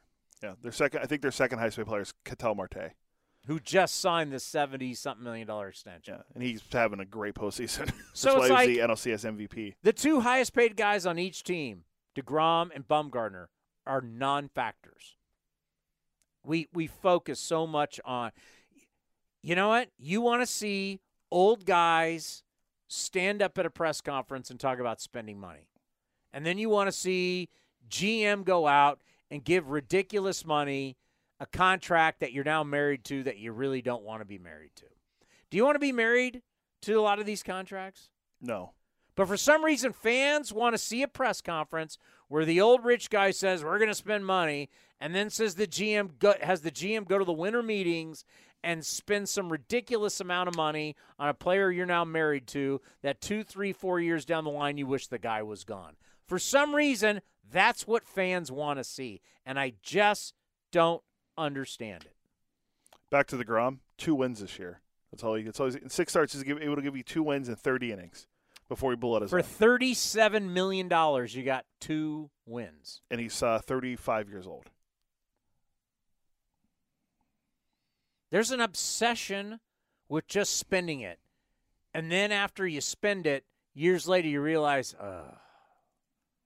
what if this Phillies team never wins a World Series? I mean, personally, I'd be happy. But what if they don't? What if they don't? Of me. Look at some of the look at all the praise that was thrown on the Phillies as they were riding high, right? Phillies were riding high. Oh, look at their owner. Look how great he is. Look, blah, blah, blah, blah, blah, all this kind of stuff. Now all of a sudden it's like, whoa, they're out. What if this team never wins a World Series? And now you're looking at Trey Turner, 9, 10 years from now? Yeah, 10 years. You're looking at Harper 9 years from now. They're old guys making money. It's like Didn't they already go? I'm pretty sure they already went through this with Utley and Howard and Rollins. it's like we don't learn as fans. It's like we literally don't learn. The only reason I would like Philly to win, so Hembo's happy. No. But he's miserable on all the stuff He's got the Eagles. And he's a new father. He has kids he's worried. They got the Eagles. Yeah. All right. This is the time of the show. Of course, this guy picked this World Series. I had half, so I was wrong about Houston. I picked Texas, and I picked Arizona. I was wrong about Houston. I thought they were going to get it done. You were wrong. With a capital W. About Houston, yes. Yeah. Wrong. I said Arizona in 7, and you shamed me for saying I don't know anything because I said 7 games. This is true. By the way, you heard that the model is not the Astros. From Sarris that the model is the Dodgers. You heard that. Correct. I thought I thought 2 teams when he said that. I thought Dodgers, and I thought the other team that can't win in the postseason or score runs. The Rays. Isn't this amazing, by the way? A lot of people are kind of rethinking their analytics department. Unfortunately, my friend John Shea, I love John Shea, and I know everybody wants to hear a certain narrative. That was a very flawed article that he wrote in the San Francisco Chronicle. There's a lot of people, especially the New York Yankees, who have spent more money than anybody else on their research and data, or they call it research and development. It's R&D departments. No one spent more money, and now the Yankees, after that explosion happened during the season where they had the minor league player come out and talk about what they're trying to teach and what they're doing, and the New York media went, what? And then started questioning the Yankees. Brian Cashman had to come out and say, yeah, we're going to really rethink what we've been doing. That wasn't in John Shea's article. Not having a huge analytics department, which it's not even called analytics department. They're called research and development or research and data. Great. What was he? Oh, the Rays have the biggest. Yeah. They have like 44 people. Great. The Rays just didn't score a run back-to-back postseasons for 33 innings, and they're even starting to rethink theirs. Having a lot of the baseball nerds, a lot of cooks in the kitchen. Boston, you just heard that. Boston is going to restructure too many guys. Baseball, did John Shea not hear about how the commissioner wants to make sure they all get smaller in these departments? That they're going to force maybe how many guys you can actually have? Did John Shea not hear about this? You're trying to equate how many guys you have in your analytics department? I get what you want to say about an owner, but research the game and see what's going on. I mean, come on. Plus, our analytics, the A's analytics department's always been small. Oh, was anybody talking about our analytics department in 18 and 19 and 20 when we were in the postseason? No. I'm not trying to stick up for anybody. I don't have to. I was texting with the great Dave Stewart today about an article about a certain group who signed an agreement with Oakland and the Coliseum. That group is now suing each other. There's so much stuff that goes on that there's only one side that's being talked about. All right, it's your time. Well, real quick, by the way, the Red Sox is funny. Someone put this out on X. Funny, the Red Sox are moving away from Chaim Bloom, a Yale graduate, and going to Craig Breslow, same initials, also a Yale graduate. What is the difference? Breslow played, and he was the VP of pitching for the Chicago Cubs. No, what's the difference is baseball is hiring baseball men again, but these baseball guys are trained in analytics. So the baseball nerds who dreamt of being GMs and assistant GMs and running franchises, they're now in trouble. They're now, if you're not seeing the writing on the wall, like all of a sudden, baseball teams, I mean, the future is Sam Fold. The future is Craig Breslow. The guy with the Dodgers. Brandon Gomes. These guys, Chris Young. These guys who played are and have out. This will be the future. This is what everybody is going to hire. And your dream of just being a data guy and getting to the top job is, whether you say it's unfortunate or not, is being squashed. All right, so you want me to give prediction here, huh? Prediction time. World Series. Because God knows you love to be right, and you haven't exactly been right. You picked the Brewers. Oh, they went down. Well, every team that beats the Brewers. You picked the Astros. You went down. It's good news if you're picking the Diamondbacks, because every team that beats the Brewers in the postseason 6 out of the 8 times has happened have won the World Series. So 81, 82, 08, 11, 18, 19, 20, 21, and 23. Yeah. Yeah, you play the Brewers and beat them, you got a good chance. So this is a big one for you. Are you going Boch, or are you going with friend of the program, Torey Lovullo? Well, I'm going to stick it to I'm going to stick it to the Bay Area. And I'm going to go with the former A. I'm going to root for the former A's. Wow. Yeah, there's multiple former A's on the D-backs, the Snakes. That'd be our good friend Torey Lovullo. And don't forget Jace Peterson is on that team as well. He's not on the team. He gets a ring. It's fine. He's not on the team, though. Stop. Well, Evan Longoria is on the team too, but he's a former Giant. I think the Diamondbacks are going to win in 7. Oh, my God, you're going 7. He doesn't know. He's afraid. You gutless 7. Hey, history's on my side. The last time the Diamondbacks were in the World Series, how many games they won in? With 2 of the greatest pitchers ever? 7. I'm taking Diamondbacks 7. I'm going Diamondbacks. Just call it sweep. I'm going Diamondbacks. Let me tell you why I'm going Diamondbacks. I'm going Diamondbacks because I believe in the man who's leading the ship. Ever since we met him and we've got to know him and we've seen him go through highs and lows, this hasn't been an easy ride for Torey Lovullo. Not at all. This is a guy that tasted success and then a lot of defeat. But what do great leaders do? They don't change. He's never changed. And the players rally around that. The culture comes from that. Belief comes from that. And when you have your leader saying love, trust, commitment, and effort, give me everything you have. They have a support group for their players there. There's something special going on there. And Torey Lovullo started that culture. And even in the bad times, he didn't change. And because he didn't change, the culture doesn't change. They've made some great decisions. And a lot of what they've done has been built off trades. Drafts, no question, some free agents, some international, but a lot of it is trades, and then it's draft. But the one constant's been Torey Lovullo. Love, trust, commitment, and effort. I'm going Diamondbacks in 5.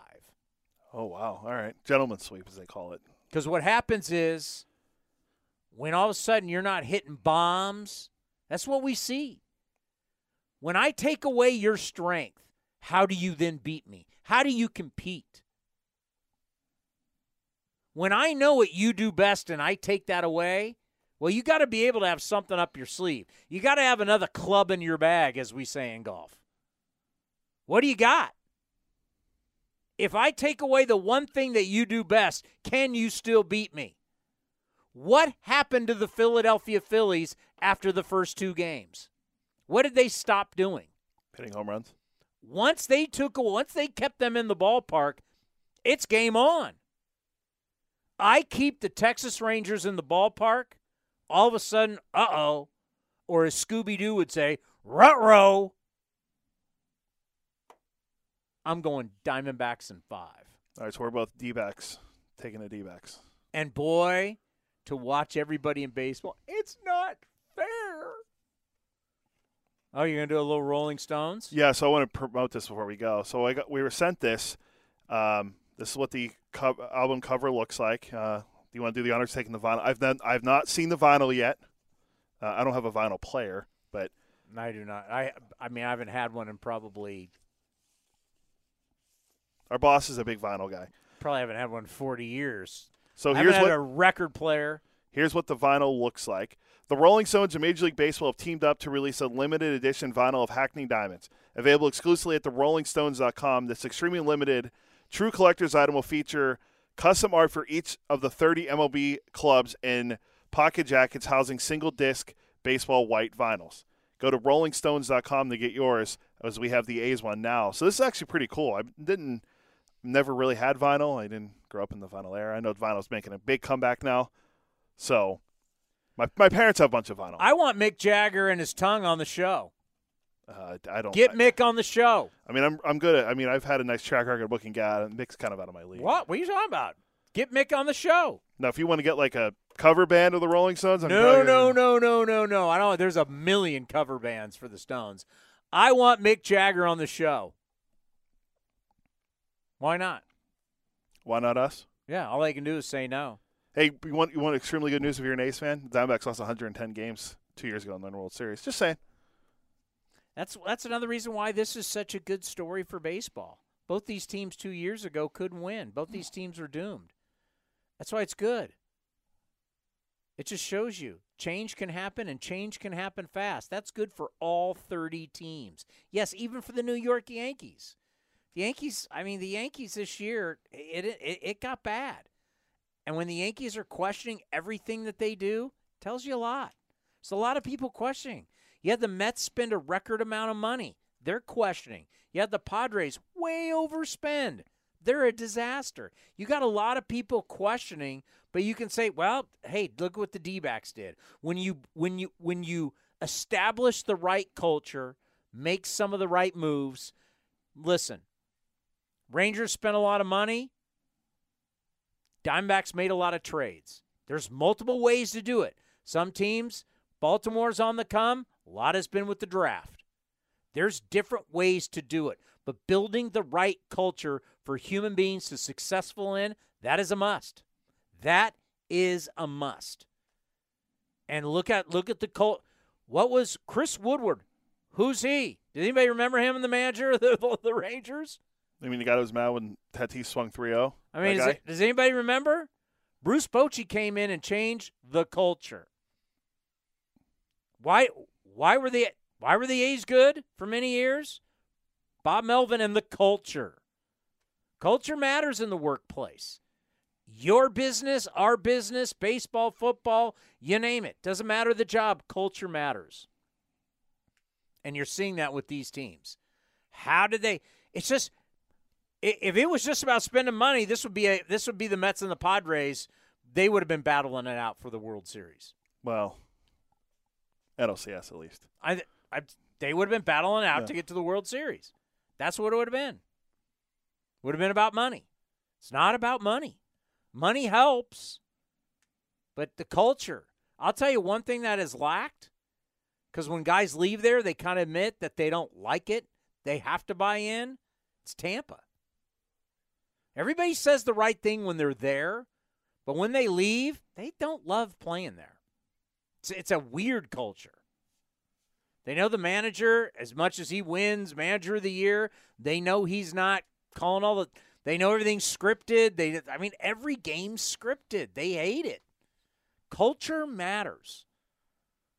And that's what maybe this new generation of baseball executives who played in the big leagues but now know analytics, they understand.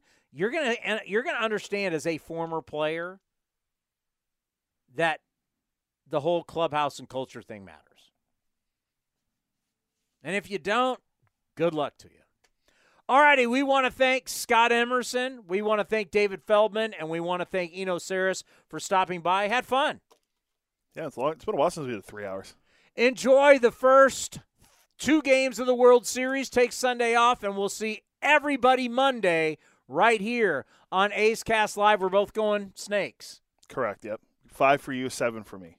God, I wanted you to go Rangers so I could make a bet. Yeah, no. When are you going to pay off that Mexican food bet? We got all off season. Oh, yeah. Okay, well, I'm not forgetting. I am not forgetting. Oh, don't forget you owe me food, too. For putting together dance That's routines. not a bet. That's not a bet. Thank you for watching A's Cast Live and listening to A's Cast Live. Now, back to A's Cast. This is Chris Townsend and Commander Cody for Link Soul. You need to redo your wardrobe, especially for summer. They got new colors, new styles. Summer is here. The polos, unbelievable. The shorts, you name it, we got our new order. My wife is the happiest one out of all of us because I look better, thanks to Link Soul. And they've got unbelievable deals right now for the summer. So what are you waiting for? Shirts, polos, shorts, you name it. You go to linksoul.com. That's linksoul.com. Hey, it's Sarris, your friendly neighborhood baseball scribe. There are two things I love, baseball and beer. When I'm not busy around the ballpark, you'll likely catch me back with a cold one at any of Fieldwork Brewing's 8 locations sprinkled across the Bay Area. Fieldwork's got a rotating lineup of over 20 beers on tap that's as diverse as any 26-man roster. They got everything from super juicy, hazy IPAs to crisp pilsners and tropical sours that make your taste buds do the wave. Whether you're all about that draft life or prefer to grab some cans to go, Fieldwork's got your bases covered. Check them out at fieldworkbrewing.com to learn more. That's fieldworkbrewing.com. This has been a presentation of the Oakland Athletics.